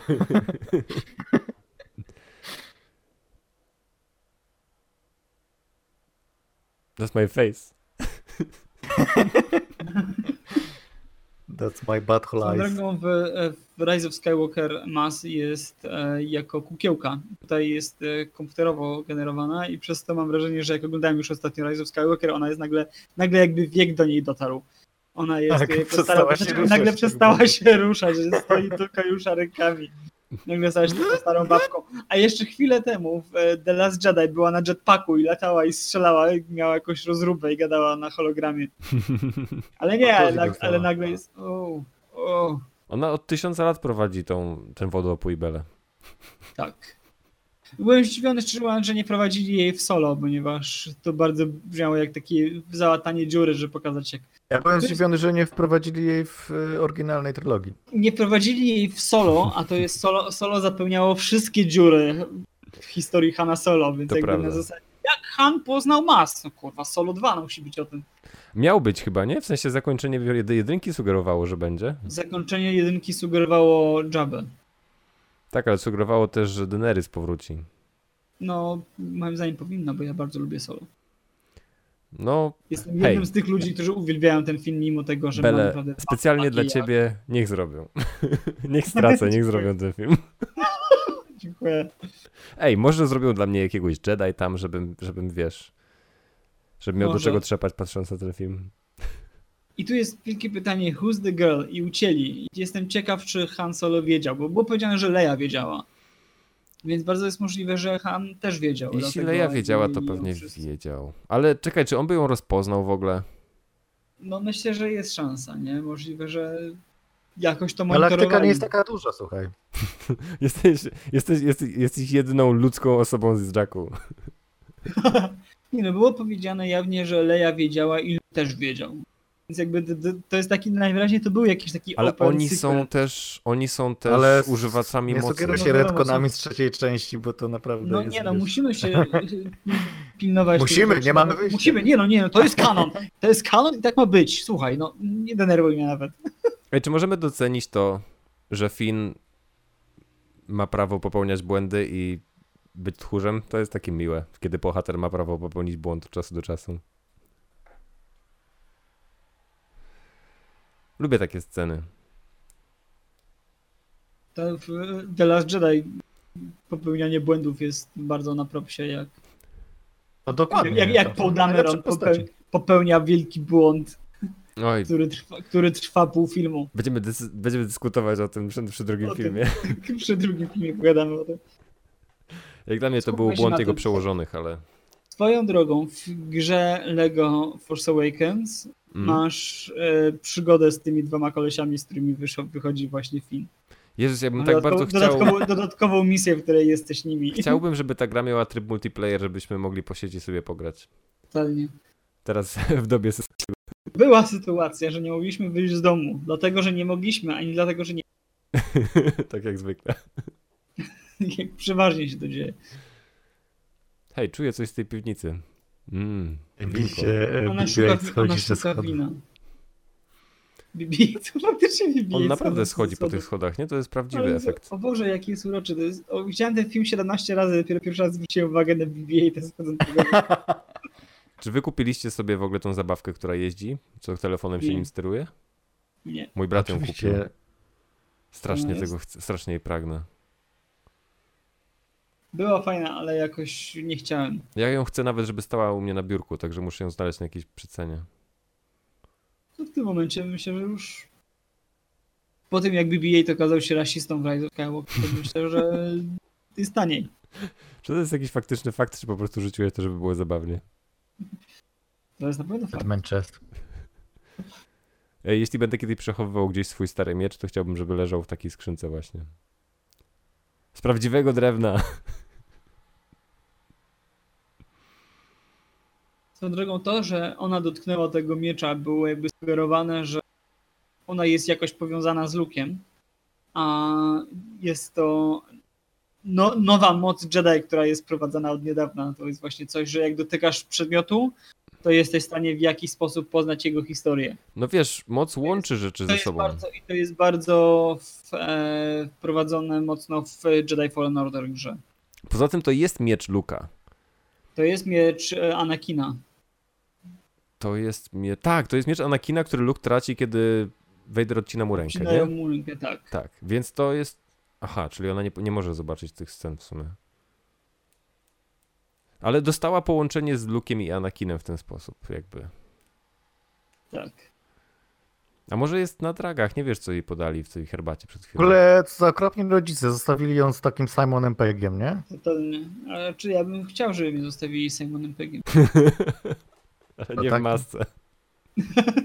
W piwnicy Simona Pegga, kiedy będzie w masce. Hej ty, podpierdalasz moje miecze?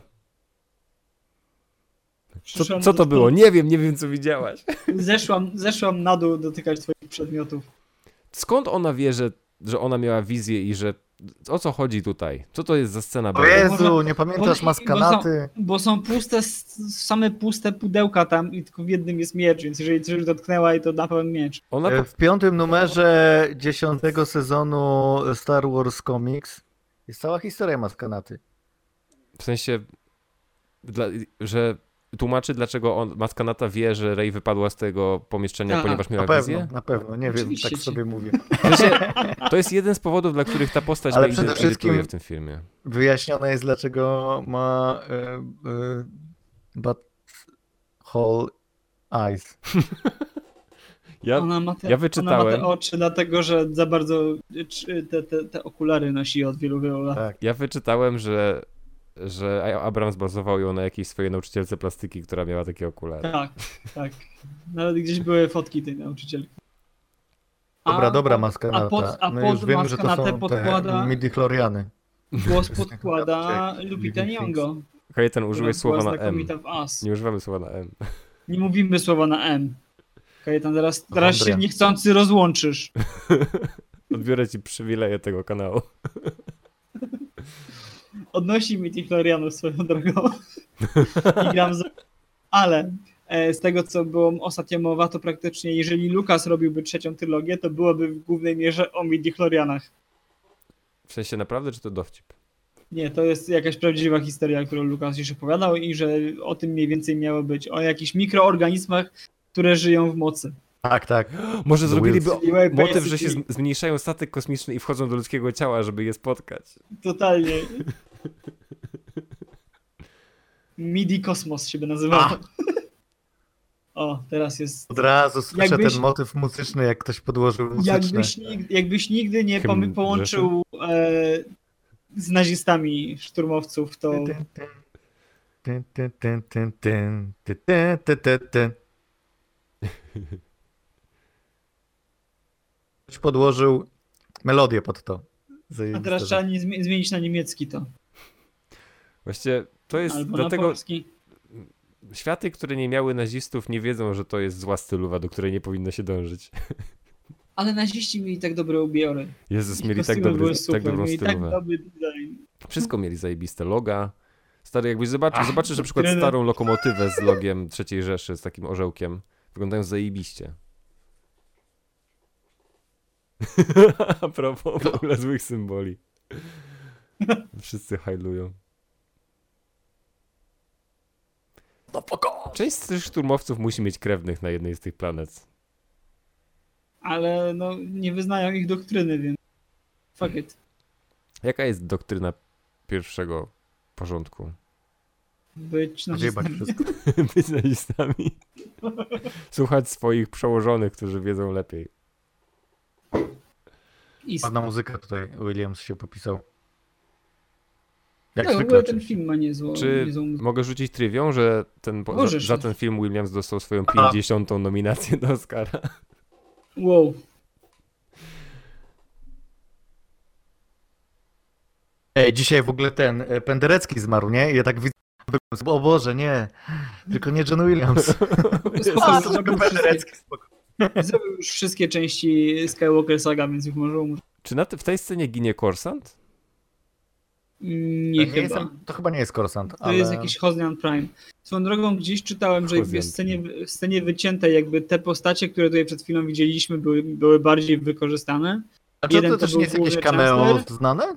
Nie, jedna babka to jest jakaś babka z Resistance, która zastąpiła Leję, że Leja miała być na tej planecie, ale Leja wysłała kogoś innego. Oczywiście to wycięli, ponieważ Wycięli to, bo to by rzucało czas. dosyć słabe światło na Leję, która okazała się, że jest force sensitive i jest Jedi i widzi przyszłość i zrobiłaby ma to to wtedy, sens. żeby ratować swoją dupę. As usual. Przez to, że nie słuchałem, nie pamiętam dlaczego ona zaprzeczyła w maskanacie coś i wybiegła. Bo, nie chciała dotykać miecza. Nie chciała być nie chciał Jedi? dotykać, jeżeli mam takie dziwne rzeczy, takie fazy.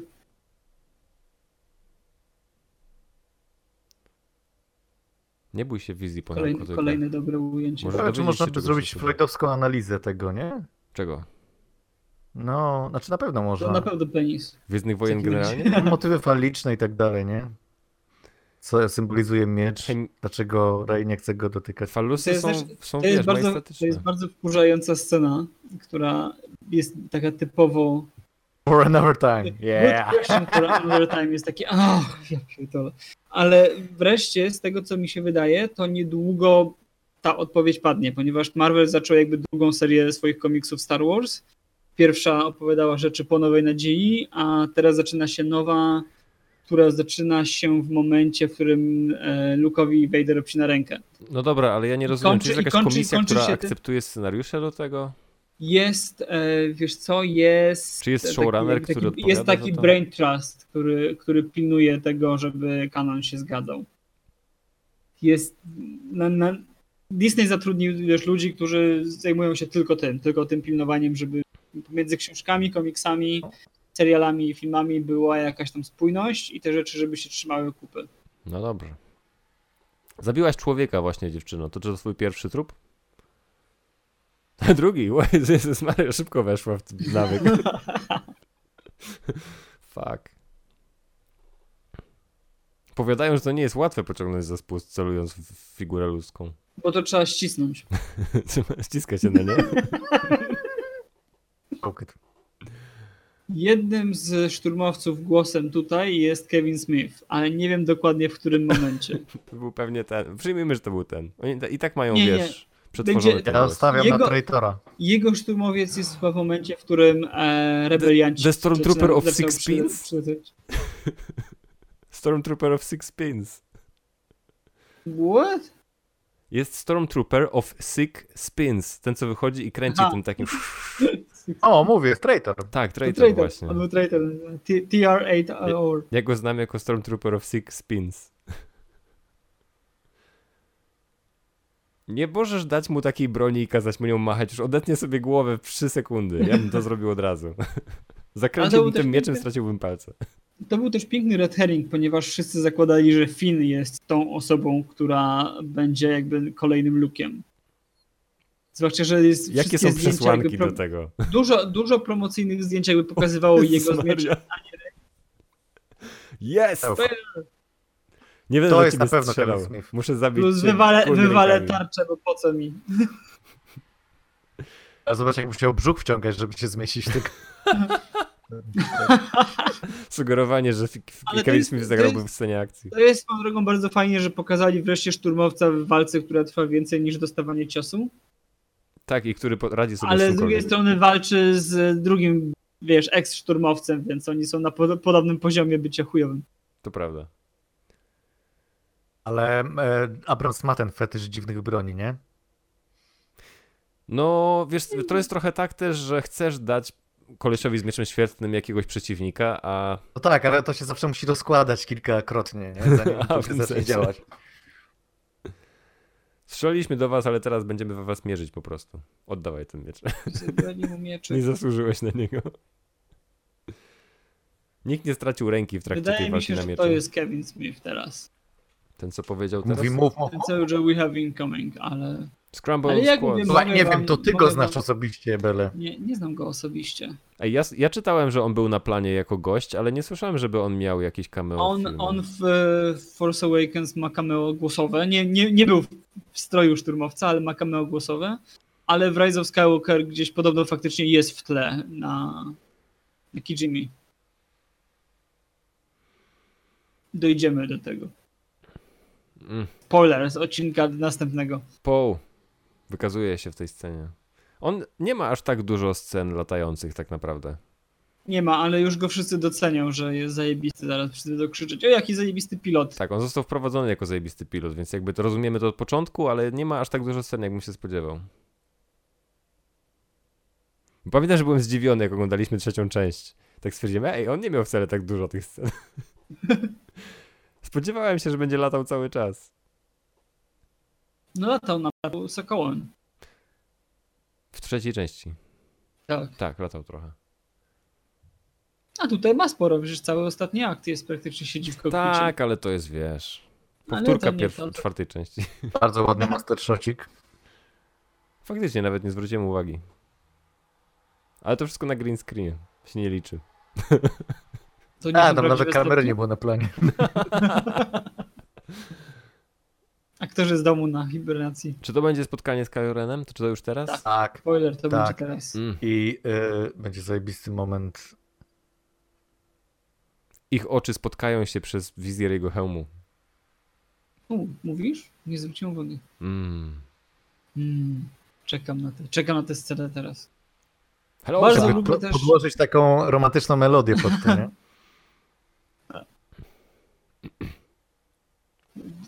Romantyczną melodię z Top Gun. Take my breath away. Lubię jego miecz. Uwielbiam to, O, jak, to jak jest bardzo zajebiste. ten miecz tak faluje, tak drga, że jest taki... Tak. Niestabilny. I to był nieruchomienie. To jest super.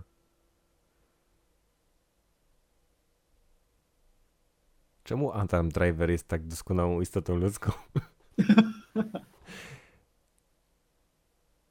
Czemu jest tak Daisy też brzydki, jest tak niczego piękny? sobie. Nie, ona jest ekstra. Ale właśnie o to chodzi, nie? Że tutaj bardzo jest... ten film bardzo polega na świetnym aktorstwie i obie te główne postaci są super. Tak, znaczy Nawet postać jeśli mają Kylo na głupie pewno. dialogi, to wciąż to jest tak świetnie zagrane. Jeśli Kylo byłby zagrany przez słabszego aktora, to uważam, że nie lubiłbym tej postaci tak bardzo. Zdecydowanie. I co, gdzie te jej oczy? No patrzyli na siebie cały czas przed chwilą, nie widziałeś? To nie to, myślałem, że będzie inaczej. Myślałem, że będzie wizualnie Tak. jakoś fajnie i że O, nie czy było zielone. To była pierwsza i ostatnia scena, w której miał przewagę nad nią chyba.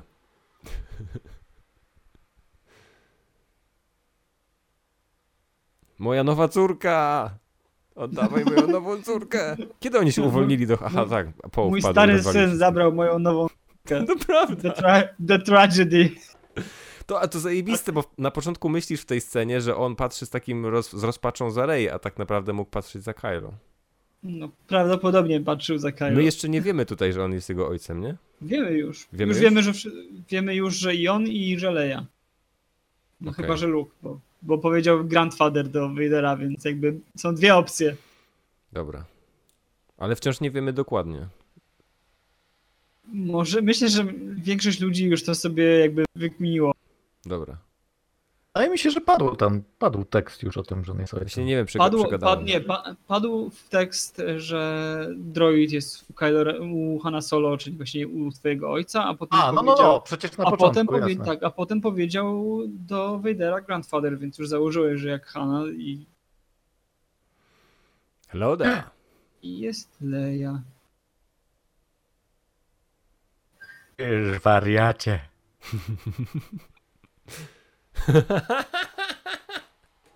Jaki cockblock.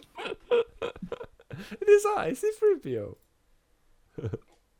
Nigdy nie wyjaśnili czerwonego ramienia, chyba że w komiksie. Wyjaśnili w komiksie. Jest No, cały fakt. komiks o tym. Większość komiksy jak w filmie to wyjaśnili. Jest cały komiks o tym, jak C-3PO z innymi robotami jest na jakiejś misji i coś się dzieje nie tak i C-3PO traci rękę, a inny robot traci wszystko.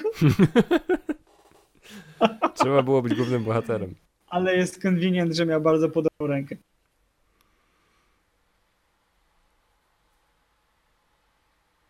To był jeden chyba z pierwszych w ogóle komiksów Chewie. wypuszczonych w trakcie No, fazy, oj, jakie się Chewie. rozwijają. Wysłał swojego człowieka, żeby ją przytulił. To jest pierwsza scena, gdzie wiesz na pewno. No to jest pierwsza scena, w której wiesz na pewno, ale w drugiej scenie jakby, w Kylo tamtej Ren, scenie jakby awesome. domyślasz. Możesz się domyślić, że to raczej Han Solo nie miał z Luke'iem. Jesteś taki uprzedzony.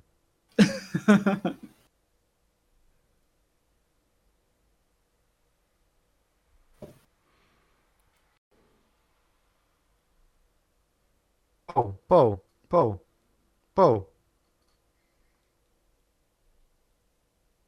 Potrzebujemy dodatkowych statystów, żeby przebiegali przez plan w którymś kierunku. Poł? Ktoś rozpoznał już po zapachu. Czy kurtka zostanie oddana? Nie pamiętam tego. Oh, keep it. You look good in it. You look dashing.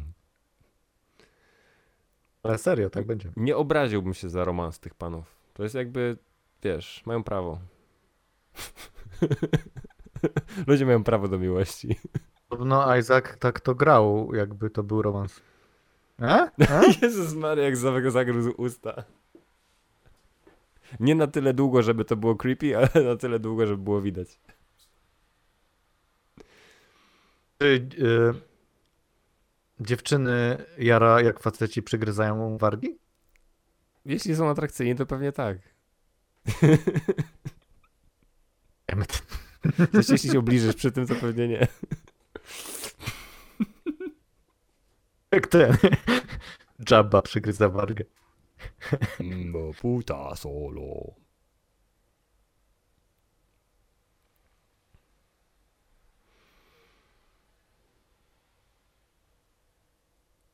Czy ona ma w ogóle kwalifikacje, żeby badać takie stwory? I słyszycie mnie? Tak, cześć. Dobra, bo coś się Bele zniknął? rozłączyło. Tak, nie wiem Bele co. zniknął. Został zgładzony. Chyba napisał coś do mnie, czekaj.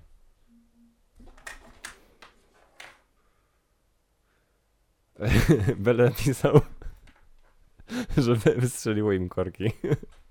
O jest! Zaraz będzie z powrotem. Teoretycznie. Nie wolno jednocześnie robić prania i oglądać film. Tak, może ja pójdę w tym czasie po wino, a ty będziesz mówił do ludzi. Opowiesz swoją historię z Gwiezdnymi Wojnami. Czekaj, ważna scena. W sensie, nie mówię, że ta scena przed chwilą, kiedy C-3PO i Leia się pojawili, nie była ważna. Ale ta się wydaje bardziej nerdowa z jakiegoś powodu. Martwy R2D2. No nie, uśpiony. R2D2 jest chyba najdłużej funkcjonującym bohaterem Gwiezdnych Wojen, nie? On jest od prequeli aż po ostatnią część tych No, filmów. jest C-3PO chyba też. C-3PO też. On ma w ogóle tak dużą rolę w trzecim filmie. Ja się nie mogę tego doczekać, mi się ten film strasznie podobał. Tros? Tak. Tros. Tak, nazwijmy go Tros. No tak, no tak. Słuchaj, no wszyscy fani tak nazywają.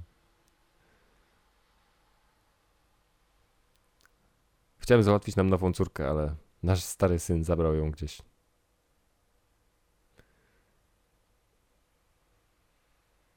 Ale przecież ćwiczył z Luke'iem, to dlatego odszedł.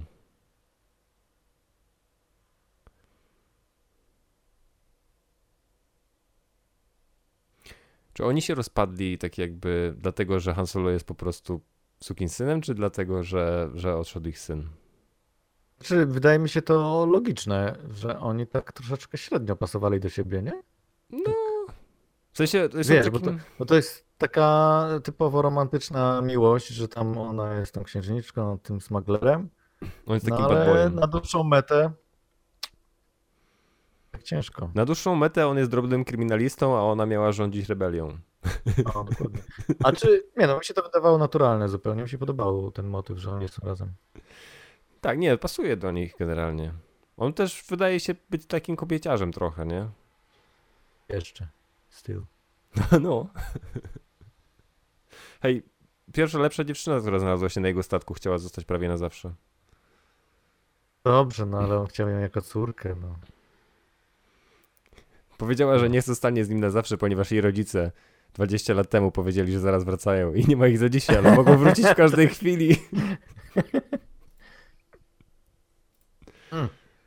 Zaraz zdejmie. Tak. Niech ta scena nadejdzie. Ten kapelusz. Z tym kapelusz. Okej, możesz powiedzieć, że to jest druga scena, w której on ma nad nią jakąś przewagę, ale w pewnym sensie jej moce zaczynają się budzić chyba w tej scenie? Więc nie do końca. Alright. Jak ktoś może być tak brzydki i tak piękny jednocześnie? No nie? To fenomen. W sensie widuję znaczy, takie psy wiesz, czasem, ale... Jak dobrze oświetlić drivera, to on jest ładny chłopak, tylko wszystko zależy od oświetlenia. No tak. Znaczy no jest, tak jak ludzie mówią, ma interesującą twarz. O tym wiesz, że tu chodzi o osobowość. Charyzmę. Tak. Chodzi tak naprawdę o poziom mocy. Wielkie dłonie. Wielkie dłonie. Jak zerknęła na dół od razu. Driver ma zajebiście wielkie dłonie. No nie wiem. Wygląda jak jej głowa. Standardowy rozmiar dłoni. Dobra, ty też masz wielkie dłonie, okej? Ja mam małe, więc dla mnie to są gigantyczne dłonie.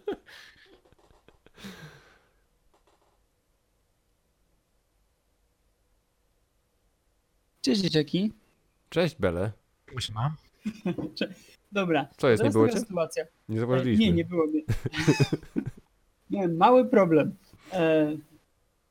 Potrzebuję, żebyście mi powiedzieli, gdzie mniej więcej jesteśmy teraz z filmem. Ustaw sobie na 1:28:00 i to będzie za 20 sekund. Okej. To powiedz mi wtedy, jak będzie dokładnie 1:28. Za 10 sekund. To powiedz mi dokładnie, kiedy mam kliknąć. 7. Za 5. 4. Masz kliknąć teraz. 1. Już. Okej, super. Okej, więc rozumiem, że jesteśmy w scenie przesłuchania. Jesteśmy w stanie przesłuchania, kiedy zaczynają budzić się moce Rey. I Podziwiamy wielkie dłonie Znakomicie. Kylo Rena. tak, oglądamy. Znakomicie. Generalnie spędziliśmy ostatnie tak 5 minut zachwycając się fizycznością Adama Drivera. Szlaki, przegapiłem. Znaczy wiesz, możemy kontynuować. Dobra, jego oczy. Nie myślałem o jego oczach nawet. Są... To jest dobry temat. On w ogóle wygląda tak młodo w tym filmie. Nie To będę jest- mu to cały czas. Nie, w innych filmach wygląda starzej. Znaczy, bo tu wygląda To jak jest starszy. chłopak. Tu wszyscy wyglądają jak dzieci, bo to było 5 lat temu. Faktycznie to było 5 lat temu. Taka surokatka. No. Jebana. Wszyscy się boją tego, że nigdy nie będą jak Vader. Uwielbiam Jak You się go. nazywa? never compare Nie me to chcę. my father. To my grandfather. Sorry.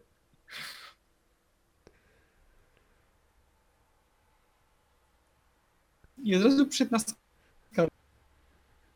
To ten znowu. Czy każdy może Super, wejść tak. do tego pomieszczenia, kiedy tylko chce? tylko ci dwaj. Nie tylko wiedzą jak tam Ja, dojść. musisz mieć wejściówkę taką. Ci dwaj kolesie...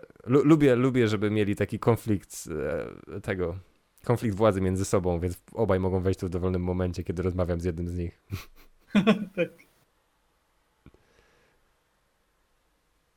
Bring me the device.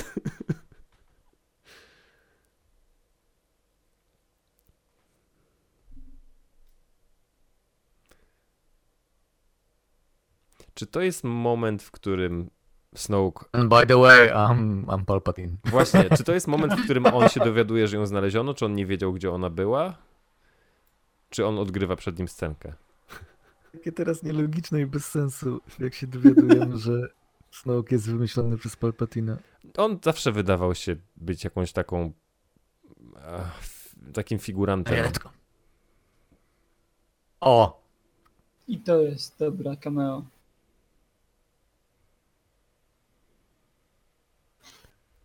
James Bond? To jest dobre cameo James Bond. Chris Brosnan. Sean Connery.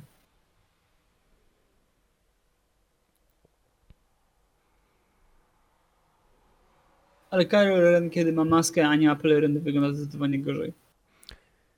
Wygląda jakby miał obciętą fryzurę na Beatlesa i ona mu trochę odrosła. Tak. Tak, nie, zdecydowanie uważam, że jak jest w masce, to jest takim Vader wannabe. Brakuje mu wtedy stylowy takiej swojej. Tak, tych pięknej twarzy. No.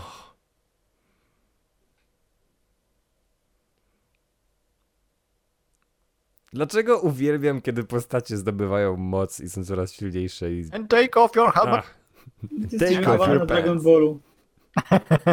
jestem zakochany w Dragon Ball. Where the fuck is my prisoner? No! I tu będzie cudna scena ze szturmowcami. To jest jedna z moich ulubionych scen, którą pobiła tylko scena w 8 Mandalorianie. Kurde, nie widziałem jeszcze całego. Musisz obejrzeć Mam za dużo wyrzutów sumienia. 8 Mandalorian rozpoczyna się sceną, która jest absolutnie moją ulubioną sceną w całych Gwiezdnych Wojnach. W całej historii Gwiezdnych Wojen. Widziałem 4. Są bardzo dobre. To jeszcze zostały ci 4. Tak, wiem, ale obiecałem kumplowi, że zobaczymy razem. I miałem wyrzuty sumienia, że zobaczyłem kilka sam. A teraz mam wymówkę, żeby zobaczyć sam. On nie jest tego warty. Czemu nie jest tobą? Ty jesteś tego warty. Ten koleś mógłby być Kevinem Smithem. He's got the girth. To jest koleś, który jest wielkim przyjacielem Abramsa, jest chyba w każdym jego filmie. Tak. Ale jego postać jest bohaterem w serii książek, przynajmniej wydaje mi się, że w serii, na pewno w pierwszej części, w tej takiej Ten gruby Riker? serii, która się nazywa Aftermath, tak, gruby Riker.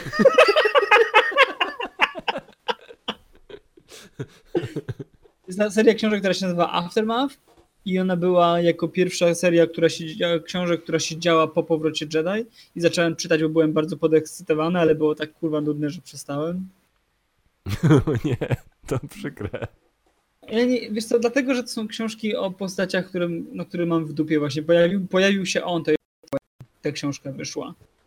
I jakby byłem podekscytowany, że dalej się dzieje, ale jakby książka o who the fuckach i jakby nie ma tam Jedi, nie ma tam Hanna Solo i te rzeczy mi zupełnie nie trafiają do mnie w wersji książkowej. Mhm. Znaczy, no wiesz, wciąż może to być interesujące jak Mandalorian, jeśli jest ciekawie napisane. No, tak, ale Mandalorian też nie byłby świetny, wydaje mi się, że nie byłby świetny na papierze.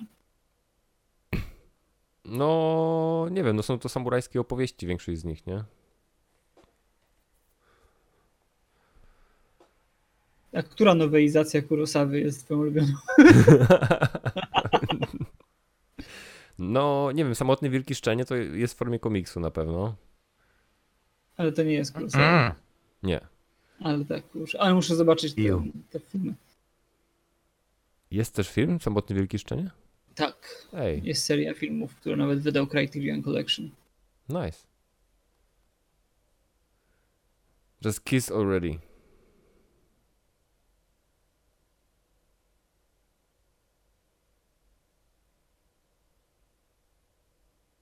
How was she? Who? You know who? How was she? Better? Different. Some of it was good. Good, different.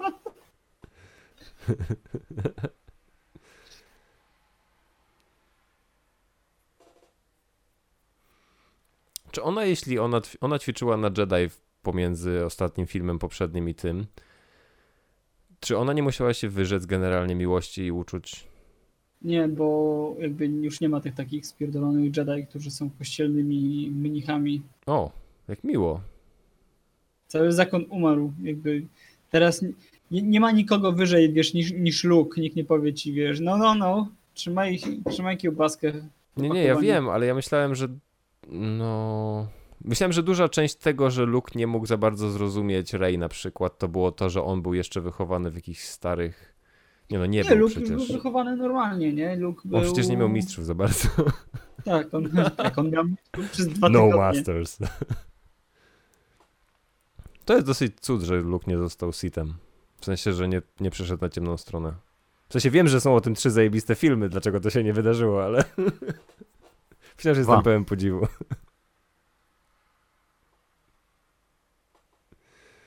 I am pulling out.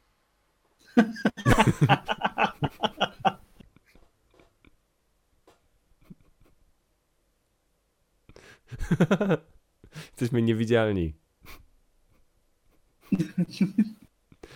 O Jezus, to jest tak dobre, kiedy bohaterowie wygrywają, przegrywając cały czas.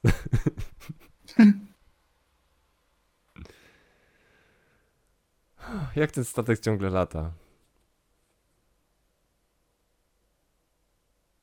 Jest fastest piece of junk, dlatego jest piece of junk, bo oni go tak prowadzą. Squirrel! Bardzo mi się podoba ten nagłe wyczucie. Musimy je doprowadzić, żeby...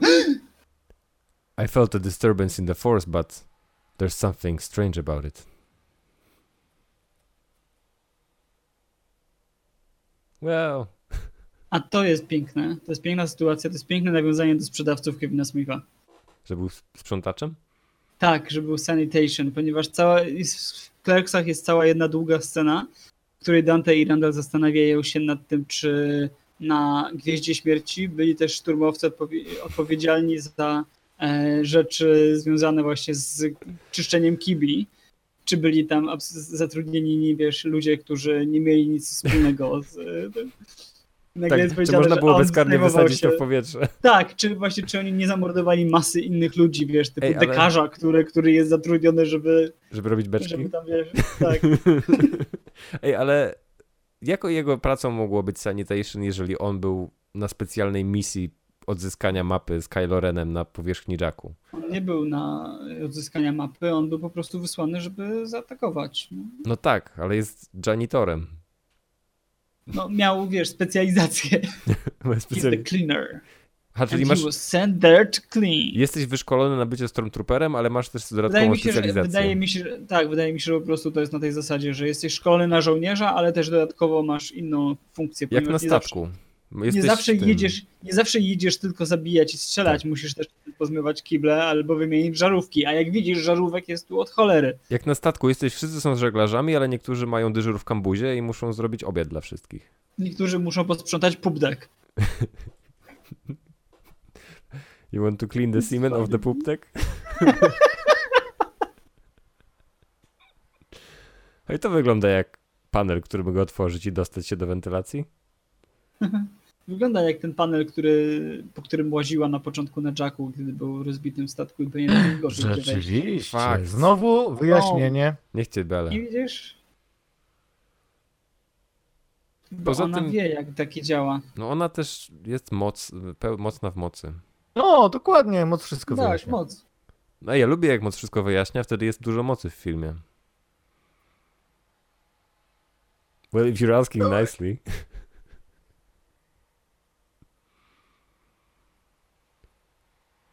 Jakim cudem reżyser tak zajebistego filmu zrobił potem tak chujowy film? Nie znoszę. Ja miałem tak niskie oczekiwania, stary. I zostały spełnione tak, ja miałem nawiązką. wysokie. To jest problem, że miałem wysokie po Last Jedi. To wszystko przez Johnsona. Wiesz co, jeszcze zobaczymy, jak będziemy oglądać trzecią. Ja miałem zajebiste uczucie, ponieważ obejrzałem wcześniej Mandaloriana i Mandalorian całkowicie zaspokoił moją potrzebę dobrych Star Warsów, więc idąc na Rise of Skywalker miałem po prostu potrzebę obejrzeć film. Tak, Bele też był ze mną w kinie, a ja podskakiwałem na każdej dobrej scenie. Bałbym się świetnie, nawet gdyby mi wtedy puścili, nie wiem, Batman v Superman. Just here to watch something. Nie. Pewnie nie. Zobaczymy. Ale owszem, potwierdzam. Ja też się dobrze bawiłem na Rise of Skywalker, tylko że to było na zasadzie śmiania się z filmu, a nie z filmem, nie? To ja byłem wczuty na maksa. Zapytaj Belego. Był wczuty na maksa. Bele potwierdza. Fotele się trzęsły od moich ruchów. Dobra, i mojego śmiechu. Ty byłeś jak ten koleś na moim seansie, który zaczął być brawo, jak Luke podniósł swojego tego TIE Fightera? Powiem tak, biłem brawo, ale w scenach, gdzie inni bili też brawo. Nie było tak, że ja zacząłem bić brawo w którejś scenie jako pierwszy. Wstydziłeś się. Znaczy, no nie jestem taką osobą, która będzie ludziom biła brawo na filmie, ale jeśli inni biją, ja jestem podekscytowany, to też będę bił.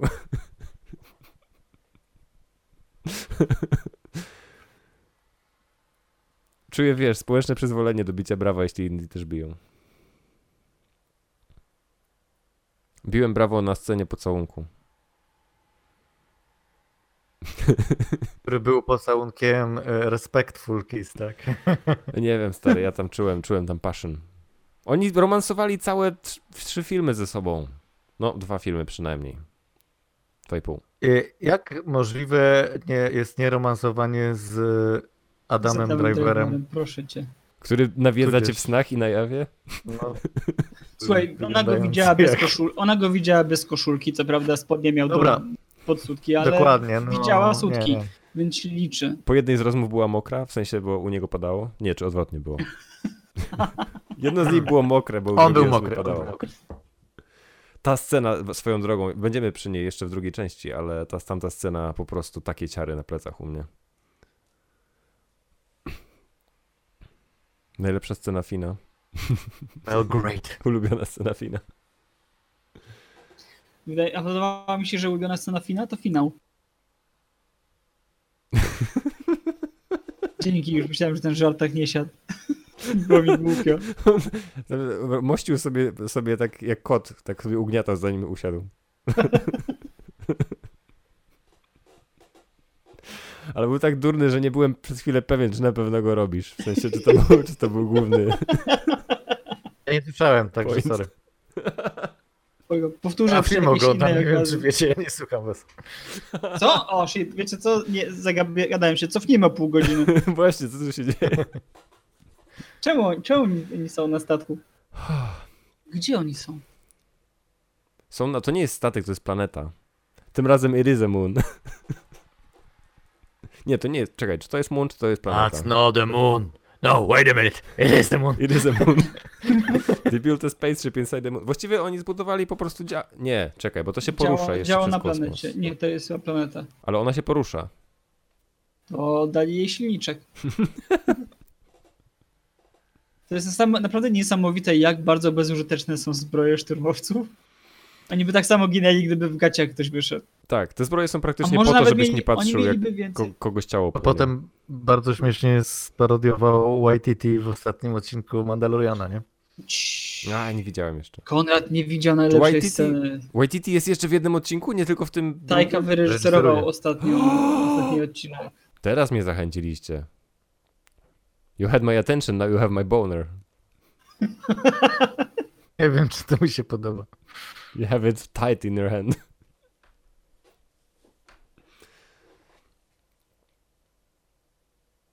Hej Chewie, stań tutaj i patrz na mnie teraz. Pokażę. For my next... Widzisz ten most bez poręczy? Wejdę na niego. Nie śmiejmy się To z tego. to jest na pewno jakiś safety violation. Tak, stary, każdy design Gwiazd Śmierci to jest safety violation. To jest tak, jakby tam powinny być jakieś pola, które teoretycznie mogłyby istnieć, bo w tym świecie jest pełno takich rzeczy. Są niewidzialne przecież tarcze.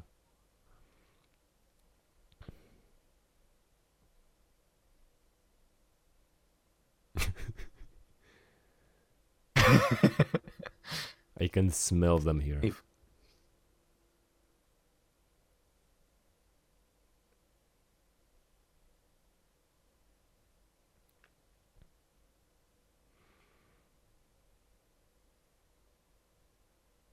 Szturmowcy są taką idealną filmową, najbardziej filmową grupą zbrojną. Oni tak jakby są na tyle skuteczni, na ile są potrzebni, żeby byli skuteczni w danym momencie. Zazwyczaj nie trafiają, ale wypełniają całe tło ogniem. Są wzorowi. Definiują trochę dla mnie filmowe siły zbrojne. Tak, są troszeczkę takimi Star Warsowymi redshirtami. Tyle, że redshirci czasami mają jakieś funkcje. Po tej drugiej stronie, nie? To w ogóle nie wygląda podejrzanie. Ten most wygląda totalnie bezpiecznie. Zadzie go od tyłu i tak mu tak wbije palce w bok, tak haha, mam cię. Who's your daddy? Robi mi ta That's scena. I haven't heard in a long time. To jest zajebista scena. Tak, uważam, że jest świetna. Aczkolwiek Cisza, nie? bardzo, Zero bardzo, muzyki. bardzo kopiuje jednak scenę z Obi-Wanem.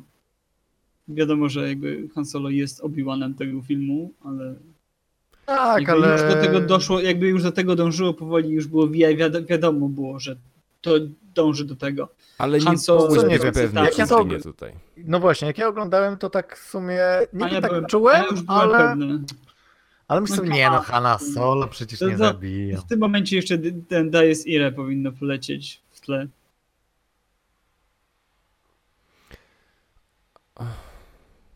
W sensie, ja też wyczuwałem, że w Kylo jest dużo konfliktu między jasną i ciemną stroną i w tej scenie czuję ten konflikt i nie byłem pewien, po której stronie Mi się cały upadnie czas moneta. wydaje, że on może z tego wyjdzie cało Han Solo. Ja nadal myślę, nie? Może tym razem. Mówię, a może teraz się uda. Tym razem się uda. Bardzo jest szkoda, że nie rozwinęli wątku Kylo z Chewie, bo jednak trzeba przyznać, że skoro Chewie jest takim przyjacielem Hana, to on miał jakiś mocniejszy kontakt z Kylo za dzieciaka. Masz rację. Chyba, że jest rasistą. To, co tutaj jest pokazane, on do niego strzela i jest bardzo fajne, ktoś zrobił komiksy fanowskie o tym, jak Chewie miota się ze strzeleniem, że celuje mu w głowę, ale jednak rezygnuje, bo I wali w wspomina kolano. i strzela mu tam w biodro. Mógł zabić, a strzelił tylko w kolano. It's not too late. It will be in part 3. I meant 9. Chewie misses you. Our dog.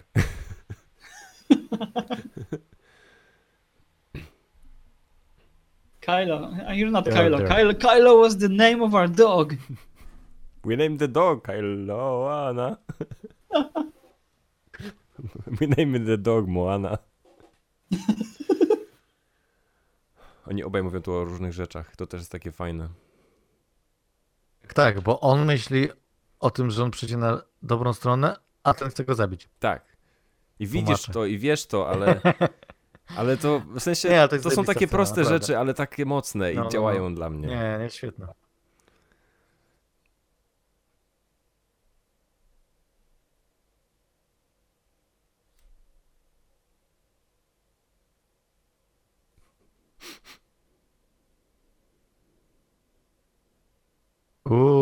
Ale zobaczcie, jakby dalej się świeciło, to by go nie zabił. Gdyby światło się nie zepsuło. Ale się zepsuło i zobaczył wszystko w tym czerwonym świetle złego, skorumpowanego kryształu. Sugerujecie, że pogoda wpływa na bohaterów, a nie decyzje bohaterów na pogodę. A nie, jednak. Kurde. Kolejne rozczarowanie. Kolejny raz ten film i kolejny raz rozczarowanie. Z drugiej strony dzięki temu mogłem oglądać 3 filmy jego walki między ciemną i miotania się między ciemną i jasną stroną. Ale zdajecie sobie sprawę, Nie, zupełnie. niech ten moment przejdzie, bo to jest ważne. Tutaj byłaś. I still love you. Zdajcie sobie sprawę, że to była pierwsza postać, która była tak istotna dla popkultury i po 30 latach została uśmiercona w historii kina? Naprawdę tak było? W sensie naprawdę wiem. była pierwsza? Dacie jakiś inny przykład? Jezus. Też był bardzo dobra, istotny. ale on Po 30 latach umarł. 33 W lat. sensie, że zrobiono kolejny film na przykład, który uśmiercił taką postać, która była istotna? O, inny film M? wcześniej, tak? W Bondzie? Nie wiem. Teraz pomyśleć. M w Bondzie po pierwsze to nie jest Han Solo, Nie. a po drugie to chyba było w Spectre, nie? Kiedy Tak. ginęła M? To nie Spectre było później. Skyfall. Skyfall, sorry, no. A, Skyfall, tak? A, dobra. Tak, bo to No było dobra, w tym macie domu. rację. Nie, to nie jest Ale tak, M ten nawet sam nie była kaliber. tą M, którą Ale była nie wcześniej, była. bo wcześniej to był facet, tak? Tak, a potem była M, a potem teraz znowu jest facetem. Nie, takiej sytuacji nie było wcześniej. Czy są jeszcze jakieś serie, które Dlatego- Możesz są... mieć rację, ale nie przyznam ci tego. Ale dlatego to było takie, wiesz, mocne, nie? Nawet jeśli to wiedzieliśmy, to i tak to tak działało. Zwłaszcza, że potem oni dalej jest akcja, nie? Nie ma czegoś takiego, że o, Han Solo Takiego był takim pokiwania. wspaniałym człowiekiem, nie? Mhm. Tak, muszą ty się to z tym pogodzić przeżywasz? i ruszyć dalej. Tak, i widz No to musisz przeżywa się cały zdenerwować. czas, Jeszcze będą się bić z tym Jakby- kolesiem, co zabił go. procesuje w głowie, a Uwielbiam to. akcja idzie dalej. Uwielbiam tą walkę, która dzieje się w nocy na śniegu. Tylko przy reflektorach. Tak, tylko przeżyga. I to jest bardzo dobra sytuacja, że oni teraz nagrywają to, mając takie miecze świecące, takie LEDowe. Ponieważ daje Tak, dobre światło odbija na się światło, postaciach, tak. to na nie jest po prostu nałożonym efektem. Ach, to jest piękne, jak sobie tą ranę jeszcze doprawia. W nowelizacji tam dopowiadają, ponieważ do Rise of Skywalker cały czas dopowiadają rzeczy, których jakby nie powiedzieli w filmie. Stwierdzają, że Kylo wygrał tutaj, znaczy przegrał z Rey, dlatego że Chewie do niego strzelił i jest niepełny swoich totalnych sił. No... Zaraz zobaczymy. Znaczy, no wiesz, no nie jest w pełni sił. My Schwartz is bigger than yours.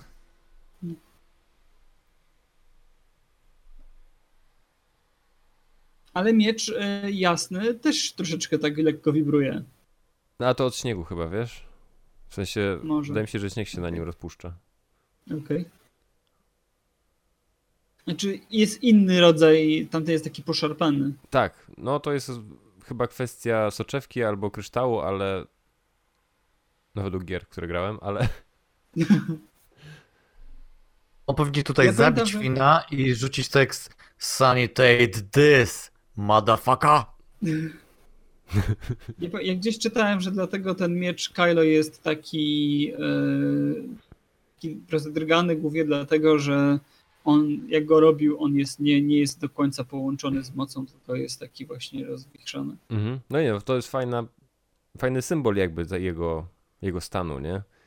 Ach, to będzie piękne. W wielu grach Gwiezdnych Wojen to, jak używałeś mocy, wpływało na twój wygląd zewnętrzny i to jest jakby podobny motyw, nie? O, takie Yeah! czary. No, to I są muzyka ciary. od razu, to jest dobra scena.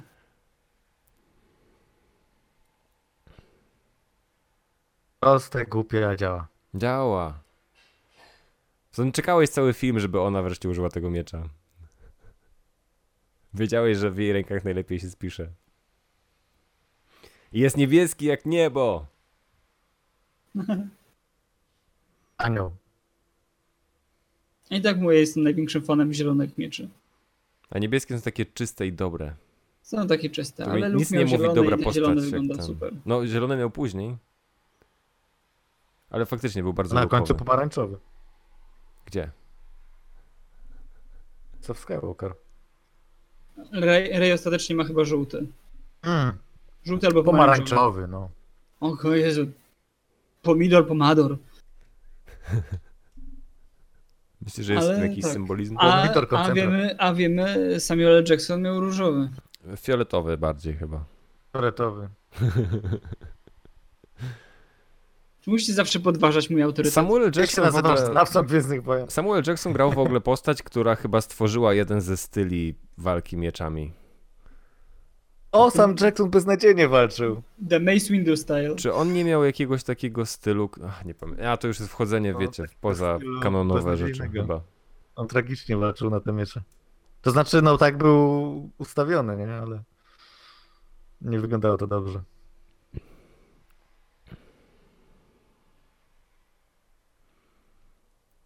Wlećcie do środka i wysadźcie od środka tą bazę. O, możecie posłuchać. Myślisz? To też jest dość fajna sytuacja, że przynajmniej rozwala dużo rzeczy w środku, dlatego to wybucha, a nie... A strzelają graliście w graliście w grę Force Awakens? Jest gra? Jak Czekaj. to? W sensie grałem w O, Lego a nie wersję ma? Force Awakens. Przecież to Znaczy się jest aż Lego na prosi o to, pewno. o te wszystkie levele do zaliczenia. Bardzo się o grę prosi Rise of Skywalker. Ostatnio to oglądałem i miałem wrażenie, że to jest tak bardzo scenariusz pod grę. Oni muszą z jednego McGuffina iść do drugiego i co chwilę zmienia się lokacja i miałem wrażenie, że gdyby to było Uncharted, to nikt by nie powiedział na to złego słowa. Mhm. Nie, Force Awakens było tylko Lego. Nie było gry w Tak. tym świecie. Nie było gierki też Last Jedi Lego, ale teraz ma wyjść Trylogia? jakoś niedługo trylogia nowa. Znaczy ma chyba wyjść Complete Skywalker Saga, czyli mają być całkowicie nowa gra oparta na wszystkich 9 filmach. Chciałbym tryb online do tego. Ale byśmy grali jak kumple. No, pamiętasz, graliśmy w Jurassic Park. Graliśmy w Jurassic Park. Nie przeszliśmy O nawet Jezu. tego Jurassic Ale Park. w tą, którą wersję? Tą Lego. z 2000... A, Lego, okej. Lego, nie? Zadaj spokój. Wersje dla dorosłych są za trudne dla nas. Dorosłych. To ładne światło, te niebieskie z czerwienią, jak się mży. Force. The Force. You Oh, got I something here. remember. Remember the Force? The Oh, Force I I remember. I remember. To nie jest piękne, że oni zawsze próbują przekabacić drugą osobę zamiast ją zabijać, tak jakby... No możemy walczyć dalej, ale może uda mi się przekabacić go Tak. wcześniej. Ale co ty teraz robisz, Rey? Dlaczego nie walczymy? Ja się ośmieję. Peace.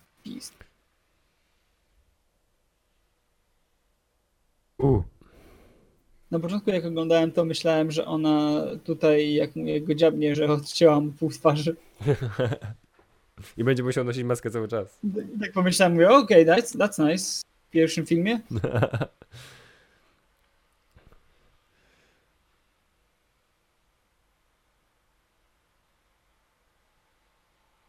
Aha, Jezus, jak fajnie. Uwielbiam miecze świetlne. Dlaczego? Jestem 10-latkiem. Miecze świetne są super. Mm. Wyobrażacie sobie, jak kiedy George Lucas wymyślał miecze świetlne i to mówił jakimś tam ludziom w studiu, nie? Miecze, ale Ze światła. świetlne. Wyobraźcie sobie coś, co daje życie. Tym razem zadaje śmierć. Rzekomo w Last Jedi zmienili mu trochę kształt rany. Jakoś tego zupełnie nie widzę. Mam wrażenie, że dokładnie taką samą miał. Znaczy no, wiesz, będzie miał zarąbistą medycynę na usługi. Taką medycynę, co naprawia ludziom ręce. Ja bym się nie czepiał. I ta technologia była już 30 lat temu. 60 lat temu. Bo Anakinowi też odcięli rękę i miał robota. O, teraz. A on tam cały czas siedzi? Co ma do roboty? Nie, zadzwonił do niego przecież zanim wszedł do środka. Czy to, że zabił swojego ojca, to nie jest jakby dopełnienie swojego treningu? Czy musi zabić jeszcze swojego mistrza? Musi dyplom odebrać. Sith musi zabić swojego mistrza, także może musi zabić Luka. Albo Może. Snowka. Zawsze ich dwóch ma być, nie? Więc No tak było w prequelach faktycznie. To jest zajebiste ujęcie. to jest dużo zajebistych ujęć. Ale patrz, Han musi mieć kopilota, a Chewie radzi sobie sam. Ma R2-D2 pewnie na pokładzie. Chewie daje radę. Znaczy wiesz, potrzebujesz mieć dwie osoby, bo ktoś musi prowadzić, kiedy musisz ich wysikać, nie? Musimy mapę trzymać. Musisz trzymać mapę gwiezdną. GPS-a. I ładnie wyglądający wybuch planety. Już wiedzą, jak to robić.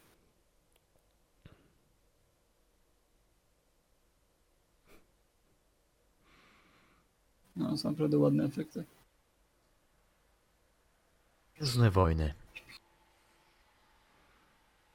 Star Wars, a Star Wars story.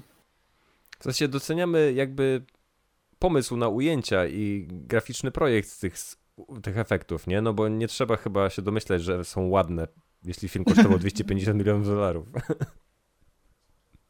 Tak jakby to wiadomo, że będą dobrej jakości, ale są pomysłowe i są jakby fajnie zaprojektowane.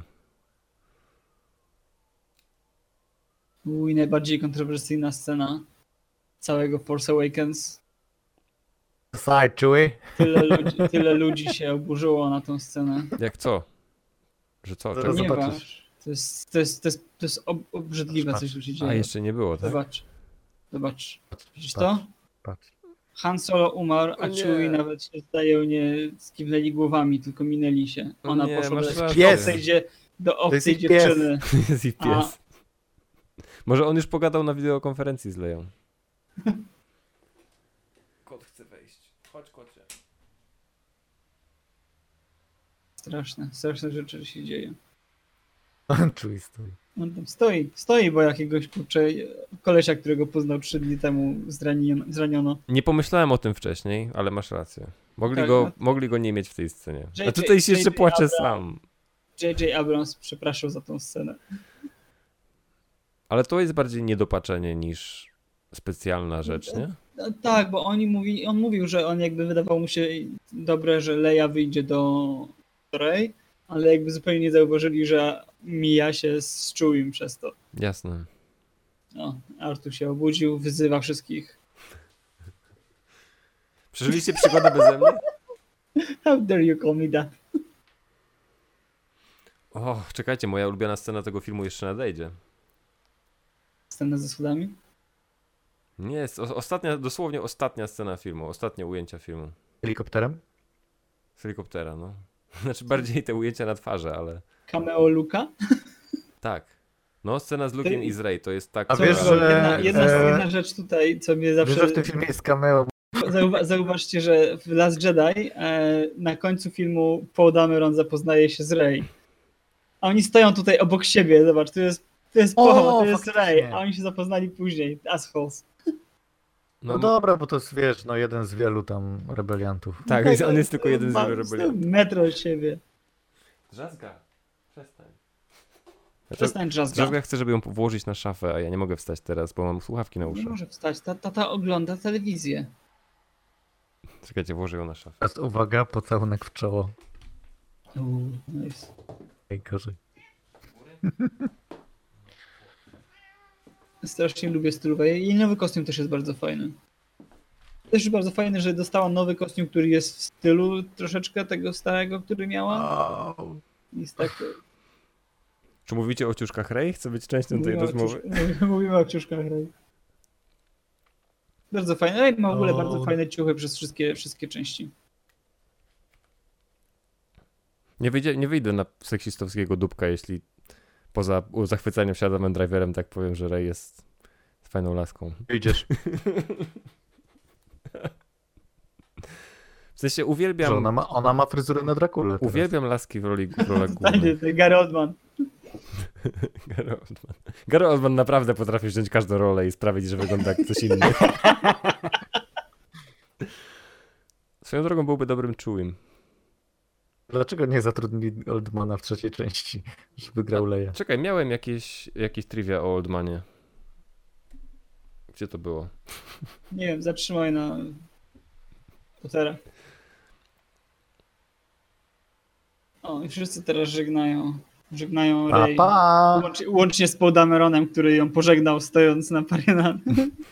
Ale nie zapoznając się z nią. Ale wiesz jak to jest, jak czasem jesteś Nie wiem jesteś jak w to grupie jest. znajomych i nie wiesz jak się ktoś nazywa, jedna z tych osób, spotkałeś się kilka razy i w końcu tak jakby czujesz, że nie będzie głupio się przedstawić, tak jakby wiesz, że ta osoba też nie wie jak ty się nazywasz, chociaż się widzieliście wiele razy, nie czujesz się głupio, więc się faktycznie przedstawiasz i mówisz, sorry, jakoś tak wyszło, że nie przedstawiliśmy się wcześniej, mimo że znamy się od paru filmów.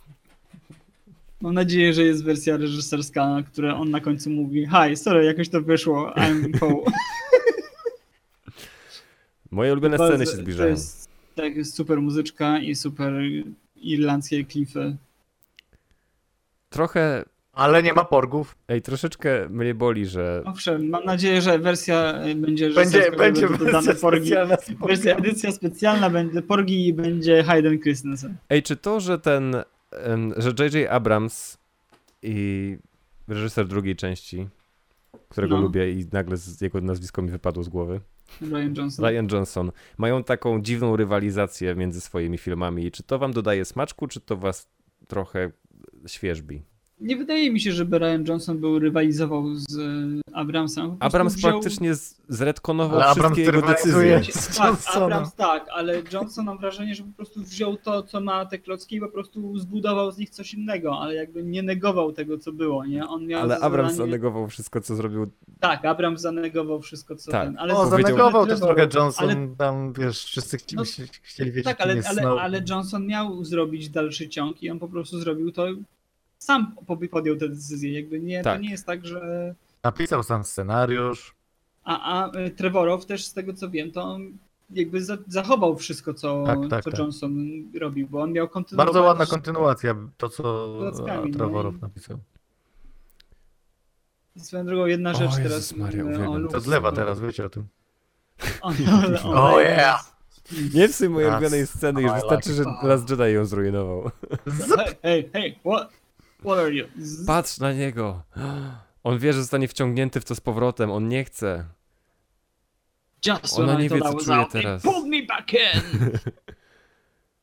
Ale bardzo lubię to, jak Ryan Johnson rozwinął tą Pięknie te- scenę. Ja nie.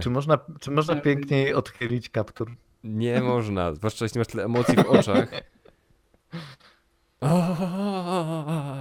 Jestem w raju teraz. Ale on ma swój jeden, po co mu drugi? Wejdź bliżej, nie wstydź się. Widzi się. Gest niesie tyle znaczenia. Przypomnienia, wypomnienia, prośby. Mam tutaj taki mecz dla ciebie. Ten miecz Pamiętam, oznacza... że jak zapytali się kiedyś Marka Hamilla, jaka była jego reakcja, kiedy dowiedział się, że Luke w Force Awakens nie ma ani jednego tekstu, on powiedział I was speechless. Ale czy ona wiedziała, że jak wygląda Luke Skywalker? Czy miała zdjęcie jakieś? Myślę, że tak. Powiedzieli jej, to jest jedyny humanoidalny człowiek na tej planecie. Stary dziadek. The odd one. Jedna rzecz, o której nie powiedziałem, to jest scena, jak Han Solo walczył z Ratarami i Kenji Clubem na tym statku swoim. Mhm. Jest jedna bardzo fajna scena w momencie, w którym Han Solo ucieka przed Ratarem, łapie jakiegoś jednego z typów, daje mu w mordę, po czym wrzuca go do Ratara, żeby go Ratar zjadł. O, fajne. To była piękna scena, która troszeczkę pokazywała fucka Lucasowi, bo to było na zasadzie Han shot first. Tak. Że jakby ten koleś nie zaatakował Hana. Han poleciał, dał mu w mordę i rzucił go potworowi na pożarcie. No a potem w Solo też było, że Han shot. W Solo też jakby bardzo chcieli w tym pokazać, że jakby, nie wiem, te special editions to tak. No wiem, że to jest... Perfekcyjny film. Wiem, że to jest jakby często powtarzany argument, ale to naprawdę była zmiana, która mocno wpływała na rodzaj postaci, jaką był Han. Tak, no. Nikt chyba nie jest Plus zdziwiony. ten moment, kiedy on kiwa głową, żeby uchylić się od strzelającego grilla, wygląda tak bardzo chujowo. Wiesz, komputerowo mu zrobili taki mik w boczek. Nie pamiętam, którą wersję komentowaliśmy w ogóle. Połowa ludzi z tych napisów już nie żyje, fakt. Jezus, przyzwyczaję się do tego, będzie więcej takich filmów. To był bardzo fajny film, nadal. Mimo, że Nie, jest zajebisty. Moim zdaniem jest, znaczy no nie to, że jest bezbłędny, ale jest naprawdę tak zwarty, fajny. Jest okej. Dobrze poprowadzony, sympatyczny. Jest okej. Jest okej. Uważam, że Last Jedi w momentach, kiedy jest dobry, jest o wiele lepszy. Tak, w to momentach, prawda. który jest słaby, uważam, że jest słabszy. Jest słabszy. Ten film jest bardzo równy, moim zdaniem. Tak, no dokładnie. Nie tak. na On wysokim jest taki poziomie. Nie no, rzeczywiście, to co mówi Bele, że lepiej tego zrobić chyba nie mogli, biorąc pod uwagę wszystkie oczekiwania. W sensie, nie? żeby zaspokoić wszystkich. No nie mogę. Tak, że bo to musi być trochę takie, trochę siakie, nie? Tak, to jest to bezpieczny film, zrobiony przez dobrego reżysera, ze świetnymi efektami, z ciekawymi postaciami. O, teraz widzę, że jednym z w napisach było pytane, że jednym z szturmowców był również Michael Giacchino, czyli autor muzyki do Spidermana, do Star Treka. Do wszystkich filmów Abramsa, aż do tego filmu. Do większości filmów ostatnio. Szukamy polskich nazwisk? Nie trzeba. Silva. Jeden z faktów, które czytałem przed filmem, to, że właśnie Michael Giacchino był autorem muzyki do każdego filmu Abramsa wcześniej i zapytany, czy żałuje, że nie mógł zrobić do tego, powiedział, że nie, że chętnie, że cieszy się, że może usłyszeć Williamsa znowu w Gwiezdnych Wojnach. Ale Giacchino z drugiej strony chyba zrobił do Rogue One. Może? Musiałbym sprawdzić w sumie. Tak. Bardzo mi się podoba muzyka w Rogue One. Jest lepsza niż film. Ej, musimy chyba... Chcesz dołączyć do nas przy Rogue One? Spoko. To znaczy, ja z czasem polubiłem Rogue One. Ja też, ja za drugim razem bodajże już... Ja tak za trzecim, czwartym dopiero. Znaczy teraz, jak sobie powtarzałem, to ten film, rzeczywiście... którego nie lubię, który widziałem 4 razy. Nie, wiesz, to jest syndrom sztokholmski, każdy film lubisz po tylu razach. Znaczy, bo to jest takie powtarzanie, wiesz, za każdym razem tych całej sagi, nie? Znaczy, to nie jest saga, ale wiadomo, wszystkich filmów. To jest rzecz ze Star Warsami. Nawet słaby film ze Star Wars jest jakby filmem ze Star Wars, na który dobrze się patrzy. Ja lubię te filmy. Ale wiesz co? Rogue One, uczta dla oka. Rogue One faktycznie jest idealnym połączeniem między prequelami a Nową Nadzieją. Rzeczywiście to fantastycznie przepływa. O ile Solo jest takim potknięciem, moim zdaniem, to Rogue One ładnie uzupełnia. Rogue One jest bardzo fajnym prequelem Nowej Nadziei i bardzo fajnie zyskuje Nowa Nadzieja, kiedy oglądasz ją tuż po Rogue One. O. Tak, tylko że wiesz, w Rogue One na końcu... Tylko, że w Rogue One na końcu masz zajebistego, napierdalającego Vadera, a w Nowej Nadziei taki sztywny koleś przychodzi. To psuje, nie? Ale... Stanisław Marek. Ale w Nowej Nadziei Vader działa głównie swoją zajebistą prezencją, więc to nie jest chyba jakiś straszny zgrzyt. On jest kolesiem, którego wszyscy No dobra, boją. ale widzisz, jeżeli oglądasz to jedno po sobie, znaczy jedno po drugim, to masz Vadera, takie... który niszczy ludzi, a potem Vadera, który tylko się tak stuka tym kijkiem z Obi-Wanem. Bo on jest po prostu nieśmiały, że Obi-Wan znowu tutaj jest jego stary mistrz, on chce wyjść dobrze, po prostu trema go zjadła, no proszę cię. No ostatnim razem przegrał, ale miał, wiesz, low ground. Ja myślę, że Lukas powinien zrobić kolejną nową edycję, gdzie jest Vader taki, wiecie, na taki kokstru. Taki totalnie... Kokstru. O rany, nie ma sceny po napisach, nie? Nie ma sceny po napisach, to jest wielki skandal, nie ma. A Disney. Po napisach Luke dalej by się patrzył na miecz. I dobrze, ja potrzebuję więcej. Więcej Luka. Ale my wiemy, że on wyrzuca ten miecz potem. Mam nadzieję, że powstanie coś więcej z Luke'em i co się dzieje po powrocie Jedi. Ponieważ w Rise of Skywalker jakby ustanowili, że Luke podróżował z tym Lordem Santeką i z Lando podróżowali i szukali artefaktów Jedi. No a w starym kanonie zakładał akademię, co też jest zajebiste. Tutaj też ma akademię, założył. Słuchajcie, ja bym chciał teraz, żeby olali... No, co olali? Ja bym chciał, żeby olali kompletnie te postaci, które znamy, żeby zajęli się jakimiś no-name'ami. Ale z mocą i z Jedi. Na tym, ale Tak, mogliby znaczy no niekoniecznie w sumie, no bo na przykład jak masz Mandaloriana, to tam nie ma Jedi. No jak nie, a mały Yoda to kto? A dobra, racja. Jest mały Yoda. Racja. No tak. Także są motywy mocy, ale to też nie jest, znaczy nie widziałem całości, więc nie mogę się wypowiedzieć w sumie, ale no ja potrzebuję coś, co wnika w mistycyzm tego wszystkiego i... To jest coś, co wyróżnia te Gwiezdne Wojny jednak spośród wszystkich innych tego typu. Rebels. Tak. Rebels oglądam, jest ekstra. O, zaraz zobaczyłem obrazek, który mi wysłałeś, ale bardzo fajny. Zajebisty jest. No chłopaki, było bardzo fajnie. Dzięki Kajetan, że wpadłeś do nas pokomentować Gwiezdne Wojny. Dziękuję serdecznie. Czy teraz mogę przejść na moduł zakończenia programu? Możesz przejść na moduł zakończenia programu. Bardzo mi się podobał ten film. Bardzo mi się podobał ten film. Dziękuję kolegom, że pozwolili mi oglądać film Przebudzenie Mocy w reżyserii J.J. Abramsa. Jar Abramsa. Kajetan... Możecie mnie znaleźć. O, właśnie, no. Zareklamuj się tutaj. Tak, więc tak, Kino Kajetana, i Kinotok. Wszystko na Facebooku, no Kinotok też na Ankorze i w YouTubie. To są bardzo fajne miejsca, na które na pewno właśnie zaraz wejdę. To akurat byłeś raz na Kinotoku. Gadaliśmy o Oscarach. Posłuchajcie tego odcinka Kinotoku, to był bardzo fajny odcinek Kinotoku. Dobra, ja się do ciebie odezwę po linki jeszcze, żeby wrzucić to wszystko na nasze notki. Bele. Tak, no i tam kwestie finansowe też już po... Przelew już jest w paczkomacie. Przelew jest w paczkomacie. Wysłaliśmy ci czek, bo nie chcieliśmy wysyłać cyfrowo.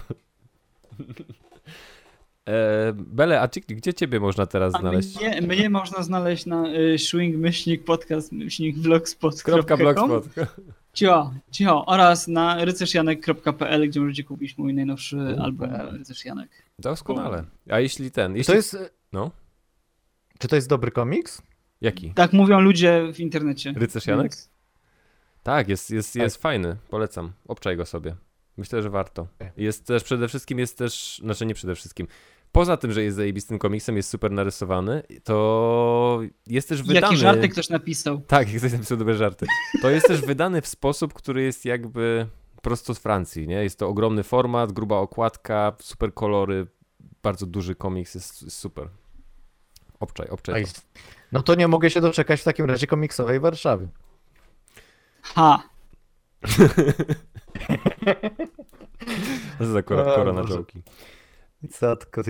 Jeśli chcecie usłyszeć więcej Schwinga, więcej naszych kolejnych komentarzy albo poprzednich komentarzy, zapraszamy na stronę, którą polecił Bele, czyli schwing-podcast.blogspot.com. Jeśli to jest za trudne, to znajdźcie Schwing na Facebooku. Jeśli mój głos wam się spodobał, to zapraszam na podcast Inside Baseball, który prowadzę z inną osobą niż Bele. I dla moich komiksów polecam stronę konradokoński.com. I to chyba. A jeśli chcecie usłyszeć więcej Schwinga, słyszeliście już wszystkie pozostałe i właśnie skończyliście słuchać to po prostu obserwujcie tą przestrzeń. Ale czy chcecie powiedzieć, że Schwing teraz wraca na dobre? Cicho, nie mów, nie. Może. No wrócił teraz, właśnie nagraliśmy odcinek. Jesteśmy to nie jest na czas kwarantanny po prostu, przyznajcie. Nikt tak nie mówi. Poza tym kwarantanna może trwać latami, to wiesz. Widzę ze 100 odcinków. Albo 3. Odpukać w niemalowane szkło. Ja chciałem w ogóle powiedzieć, że ja w ogóle poznałem wasze głosy najpierw, a potem was, bo słuchałem Schwinga od dawna. Naprawdę? Tak. No. To jest ściema, ale miła ściema. Nie, to nie jest ściema, to jest prawda. Słuchałem Schwinga. To jest tak prawda, poznałem- ale to jest miła prawda. No, ale tak było. To bardzo miłe. A rozczarowałeś się, kiedy nas poznałeś na żywo? Nie, po prostu w pewnym momencie rozczarowałem się poziomem podcastu. Nie, O, coś, no, coś Mam nadzieję, przerywa. że dziś. powiedzmy tak, nie zdziwiłem się, że nagle przestał istnieć. Nie, ale fajnie, że wracacie. Przestań nas kopać, jak już leżymy. Słuchaj, montuj co chcesz stąd. Bad Robot. To już jest scena pod napisem. Swoją drogą, a dobra, to powiem przy Rise of Sky. To? W takim razie żegnamy się z wami. Ja nazywałem się Konrad Okoński. Bela, jak ty się nazywałeś? Bele? Jak się nazywasz? Robert Belasiński. I A ja Kajetan. Kajetan Wykusz. Dziękuję bardzo, to był Schwing.